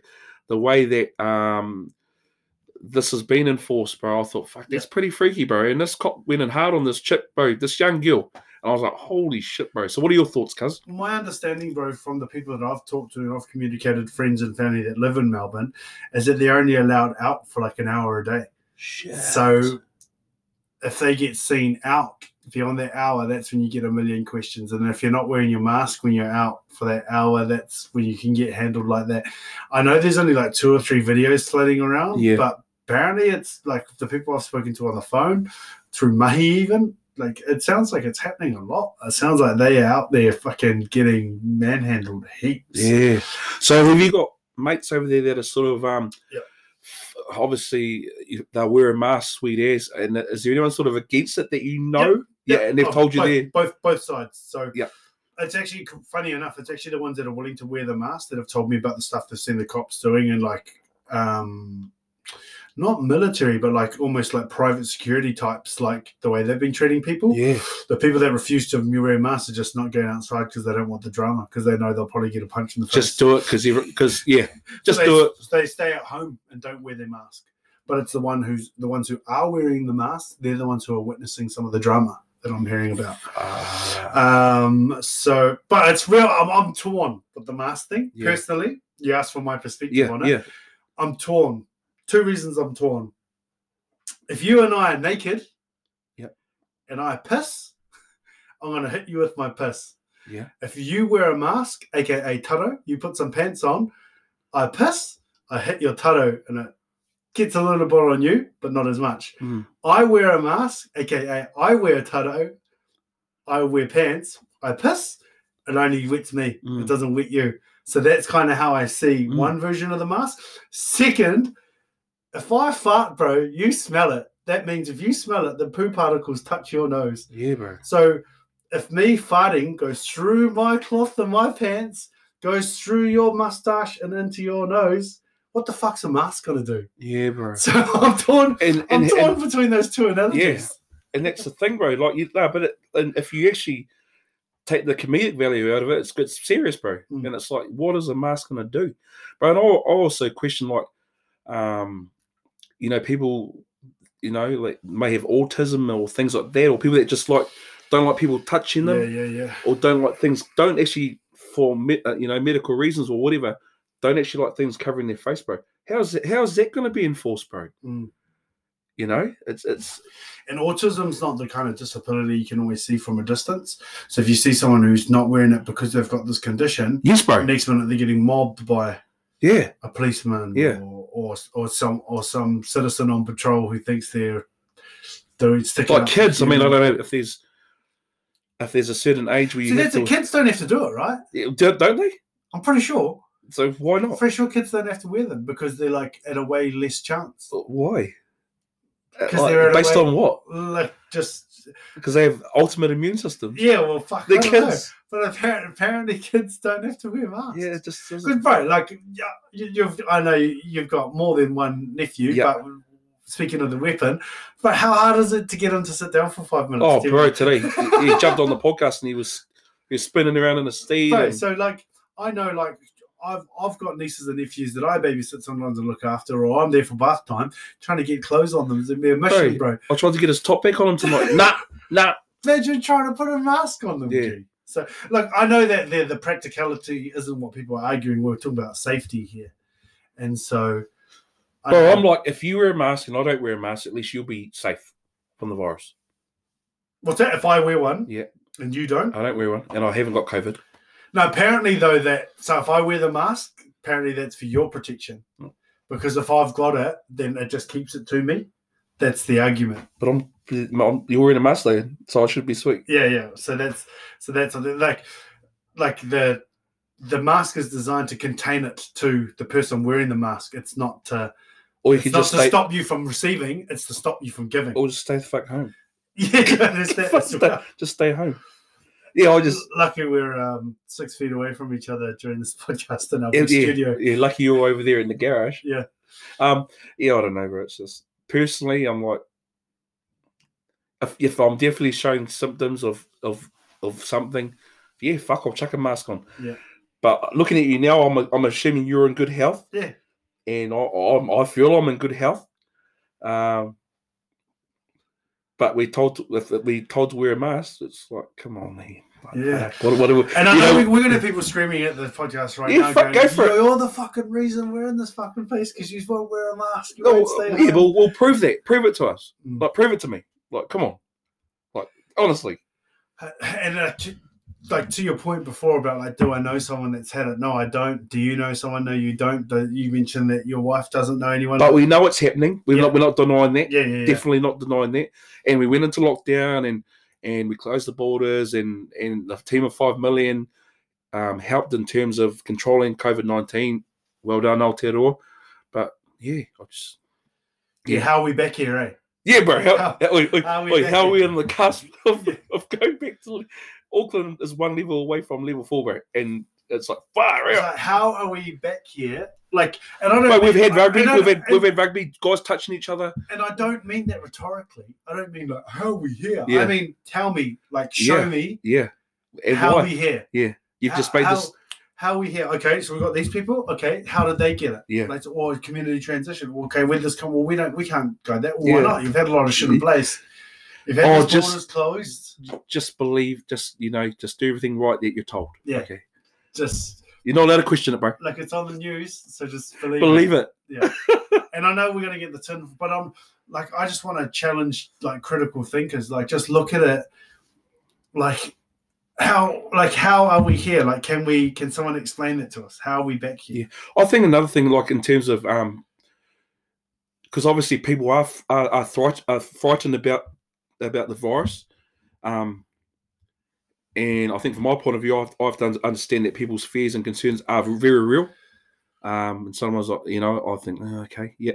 But I've got to acknowledge that fact, bro. But also, I don't feel the same sort of fear, bro. No. And then it's almost like I'm sort of like, oh, well, you're blah, blah, blah. I said, well, it's like, what are you afraid of? Like right now, tell me what you're afraid of. Well, I'm real corny. Like, I don't really have like fear. Like, I'm not afraid of sharks and all that sort of thing. If I was to pick something, I'm scared of loneliness. Yeah, well, I could be scared of that too, but not to the same degree as you. Yep. And you're not going to say, but you should be this. You should be scared of that the same as me. I'm like, but why though? And it's like, I'd say, okay, I'm scared of spiders. Like, you could be scared of spiders, but not to the same degree as me. And I can understand that. Yeah. But that's the thing, right? That if we talked about this episode and last episode, we talked about this like polarity, and that you're either hot or you're cold. Yeah. Like, so you're either scared or you're not. Or you're not scared. That means you don't care. Yes, that's where people kind of go. That's my theory anyway. That's where people kind of go. Like, if you're not scared, if you're not reacting, then you don't care. I was like, no, like, like, I get that a lot, bro, because I'm generally quite a relaxed fella. Yeah, bro. Like, you don't care. Yeah. You need to show more care, bro. Yeah. I was like, more empathy. It's like, man, I taught myself to meditate for fucking years so that I can be a duck treading water. I might look calm and cool up here because I've trained myself to do that. But under here, I'm fucking going a million miles an hour. Legs are going, Yeah.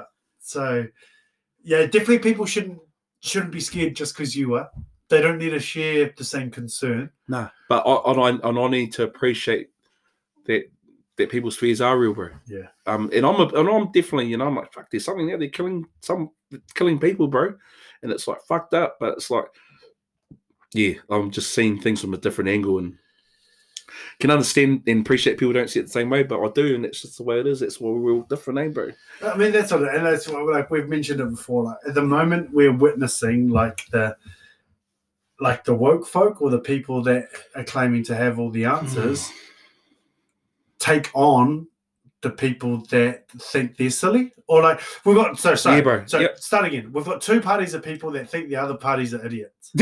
Like when really, if they probably sat down and had a conversation together, they could actually share some of their truths, and find the truth together, as opposed to claiming to have the whole truth. I keep saying that, but it's the only way I can think to articulate.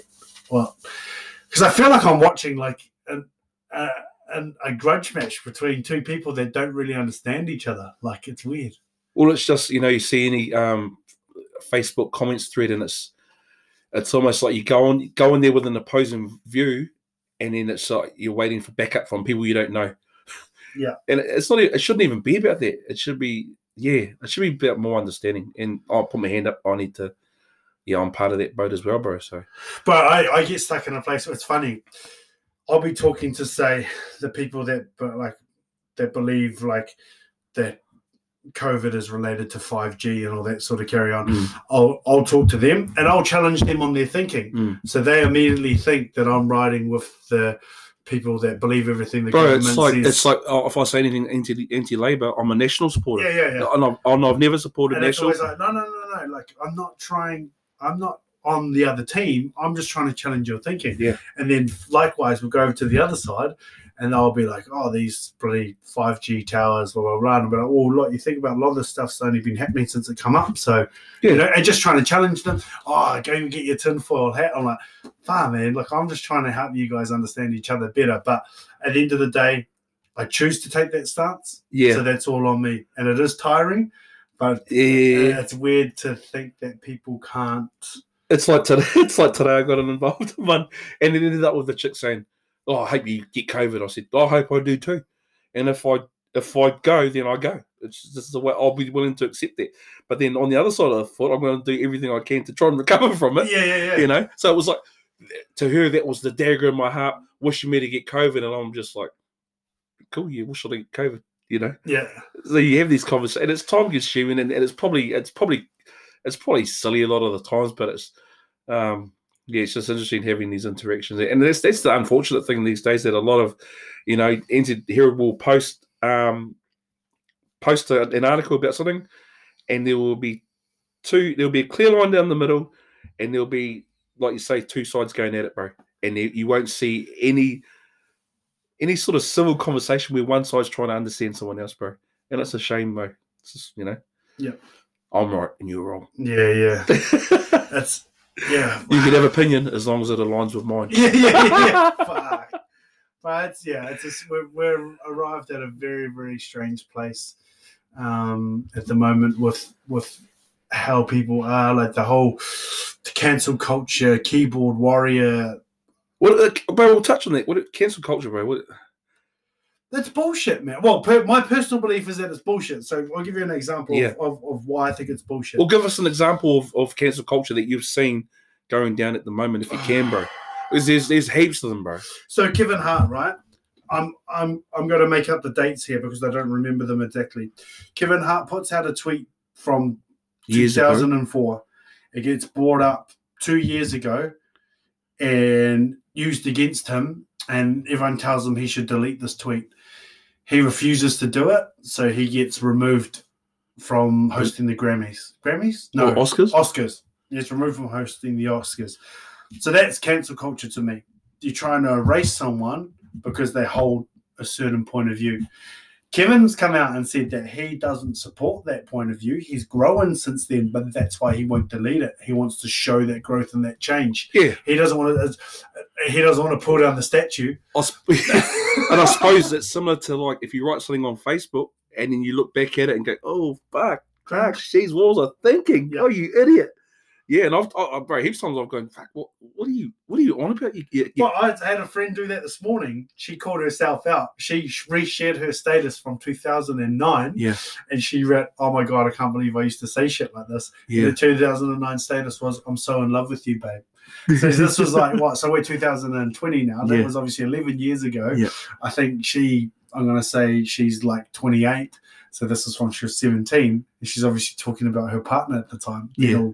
Being a yuck teenager, and instead of deleting it and being embarrassed, she just owned it. And was like, that was me being a neg. Yes, okay, that's very different to being homophobic, which apparently is what was going on with Kevin, is that he was being homophobic or said something about gays. Do you think? And that's the thing, bro. It's like, obviously he's a comedian. The comedians get a pass with regards to what's going on socially, bro. More often than not, they do. There's definitely certain things that they should, but more often than not, they definitely do. Yeah. So this is where comedy comes from, and I feel like I can speak to it. Like, I'm not the comedian. I'm not. But I've been a part. Yeah, absolutely. Of the You've done stand up before. I've done stand up. So my understanding is that it kind of came from a place where, well, one of the origins, because obviously there was origins of people who could tell funny stories and make people laugh during hard times. Like apparently, in the big slave ships when people were rowing. Yep. There was always a fellow on there who could spin a yarn and keep everyone giggling while they were going. So storytellers. And so but another place where comedy kind of originates from is that the jester. So the court, the king had like a court, or even had a functions room or events that were put on. You don't mess with the king, right? You say anything cheeky to the king, you're killed. The jester, it was their job to update the king on what was happening in the world in a funny way, while also being able to poke fun at him and make him realize some of the follies and some of the holes in the way that he was running his lands. Oh, so that's a hard thing to do. Oh shit! To be able to take the piss out of the boss. When how many jesters got killed? Yeah, well, apparently not many, bro. Yeah. Apparently they got a pass. They understood what the role was. Yeah. Yeah, they got a pass because that was their job. Because the best jokes are real. Yeah. So yes, the king might be laughter is initially a nervous reaction. So the king's going, but in his head he's thinking, fuck, is this what people actually think of me? Oh, do I tax people too much? Is slavery bad? It's actually bringing things to the king or to the queen, like to the people in charge that they don't get on the ground floor, but doing it in a funny, provocative way that stops it from being like, oh, you're being a dick, stop charging people so much tax.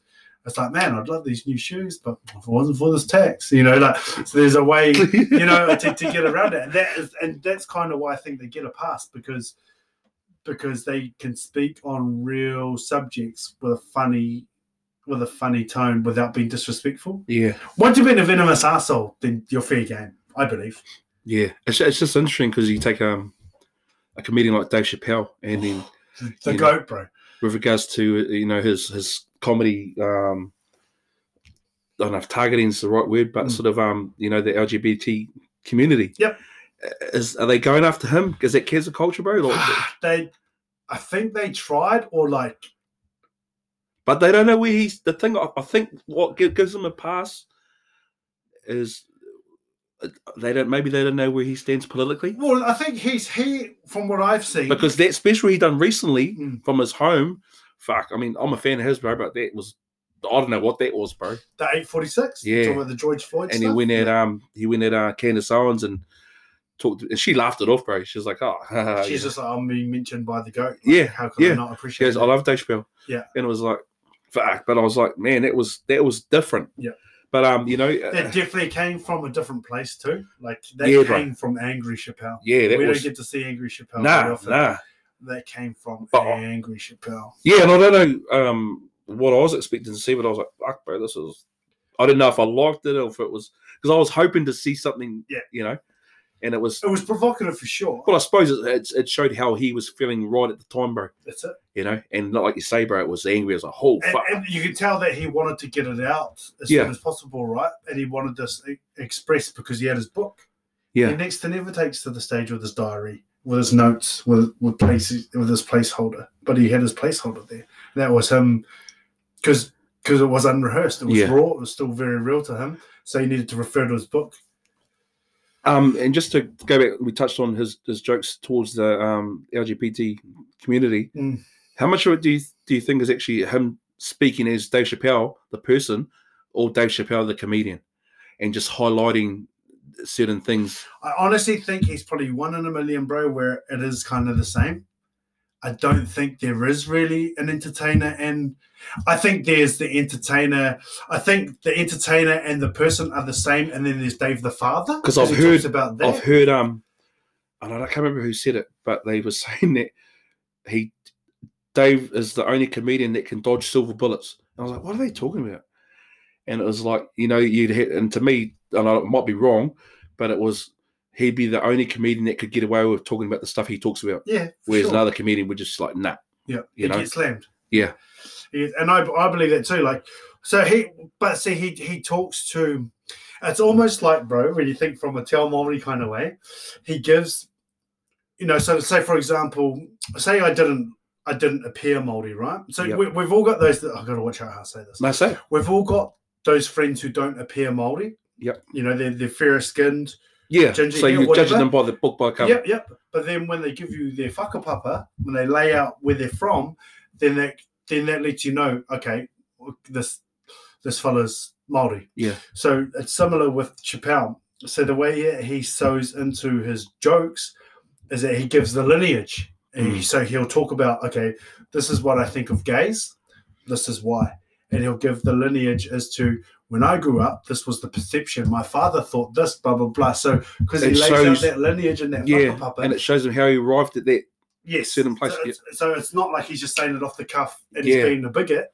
He's actually thought about this, and this is where he comes from. And he says, I know you're not all going to agree. I know some of the community are going to hate me, but this is just how I feel. Yeah. And so I think that's kind of how he gets, to an extent, that's just me thinking off the cuff, analysing out. I haven't thought about this before, but it's just, whakapapa, I think, explaining that lineage. He's just telling the story, really. Working, at school when they always used to show you working with math. Yeah. He's showing us working and helping you understand how he arrived there. Which you can still, I still got friends that hate him. I still got friends that don't like his comedy because of some of the stuff he says. Oh, yeah. Because, my perspective is tricky. My perspective of their perspective is that they just look at the end result. They're not looking at their working. They don't want to acknowledge that working because they just, the fact that he thinks and says this is enough. Yeah. Which, fair enough, each to their own. Whereas, for me, the story or the lineage or the whakapapa or the working, it actually, to me, it makes a difference. Yeah. To some people, it doesn't. Who would your top 3 favourite comedians be, bro? Just off the top of your head. So Chappelle definitely be one. Yep. A fella from Scotland, bro, Frankie Boyle. Yep. Have you heard of him? Oh, I don't think I have. So I love him, bro. Yep. But he is very, very contentious. Yeah. So we're talking comedians for comedy, right? Because one of my favorite comedians, but probably not because of comedy, because of his other mahi, will probably be Joe Rogan. Oh, yes, right. But if we're talking comedy for comedy, I'd say Chappelle, Frankie Boyle, Billy T. James. Yeah. When I was a kid, bro, I wanted to be Billy T. That was I had fellas that wanted to be a fireman, police officer. I wanted to be Billy. Bro, it's quite interesting too that, we're closing out shortly, but, we're talking about cancel culture. And when Billy T was in his prime, not every Māori was into Billy T. James, bro. No. So there's Uncle Tom. Is there a repercussion now with cancel culture? It's not so big in New Zealand, but if it ever headed that way, would they try and cancel Billy T. James, bro? To me, national treasure. It's a question I ask myself all the time. Would he survive in this day? Do you know people that weren't into Billy T. James, bro, because of the fact that he made fun of Māori? Yeah, I know a lot of kaumātua and queer that I've engaged with. They weren't fans because to them he played into how Pākehā perceived Māori. He monetized off the perception that we were Horis. Yeah. Whereas, so they thought it gave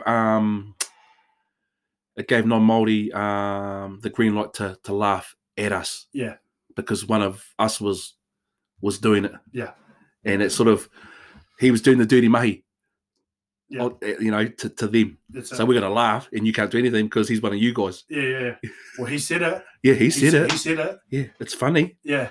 We think it's funny, So that's, I know, and I can understand that too, but the reason why I loved him so much is I think that he spoke to, he kind of balanced it. He did make fun of us, but he also, to me, when you look at what he does, he also let Pākehā know how ignorant they were. Yes, to the things they didn't know. Yeah. Like doing 10 news and the stuff that he used to do. One of my favorite things is when he did that whole doing the weather, and he says, it's raining down south. Yeah, it's windy and hot up north. So if you live in the north, stay home. You can't go anywhere else. And so they used to make people laugh. Yeah. But it was just his ability. I really felt like he held a mirror up to Aotearoa society at the time and said, this is what you're laughing at. Yeah. This is what you find funny. This is what you find entertaining. Yeah. Do you, is that good or bad? Or so. Another one with Council Culture, another comedian, New Zealand, Mike King. Obviously, very contentious comedian here in Aotearoa, but then you look at the work he's done in the mental health space, bro. Yeah. So do we cancel Mike King, the comedian, and then applaud what he's done with regards to mental health? Yeah, it's a tough one, isn't it? It's the same. You don't get one without the other. Yeah. You don't get one without the other. And I met Mike King, bro. It's funny. I actually met Mike King when I was probably about 13, 14. Yeah. And I had no idea he was going through what he was going through. Yeah. And then now knowing his story, bro, he was definitely fucking off his tits. Yeah. I met him when I was a kid. Yeah. I didn't even think of it. But he was respectful. Yeah. And I know he's played up and he talks about it a lot, but he's the man too. Not in my top 3 though. Nah, very interesting, bro. Hey, bro, it's been awesome, Kōrero. Yeah, bro. We always go to depths that I don't expect us to go to. Fuck, it's all good, bro. It is what it is, eh? And we didn't know it was going to end up 2 hours, but thank you for listening, whanau. Big shout out to you, Heps, bro. I think we've got a good thing going. Keep it rolling. Any feedback? Anyone wants to jump in? It's only episode 2, so anything you've got, if let us know so we can get it in as soon as. Yeah, and if you want to jump in on any of the Kōrero we've had, enlighten us, educate us, have a go at us. Fuck, just go for it. But that's us for now. Be safe, whanau, in these times. Look after yourself, look after your whanau, and just take care. Hey, good night, whanau. Catch up, and looking forward to episode 3. No doubt some more stuff's going to come up. Interact with us on Facebook, Instagram, all that stuff. Let us know what you're thinking. And we know we talk about some taboo stuff, but we don't know what we don't know. So we want to engage you to learn. Cheers, that's us for Cuzi Kōrero, whanau. Moon!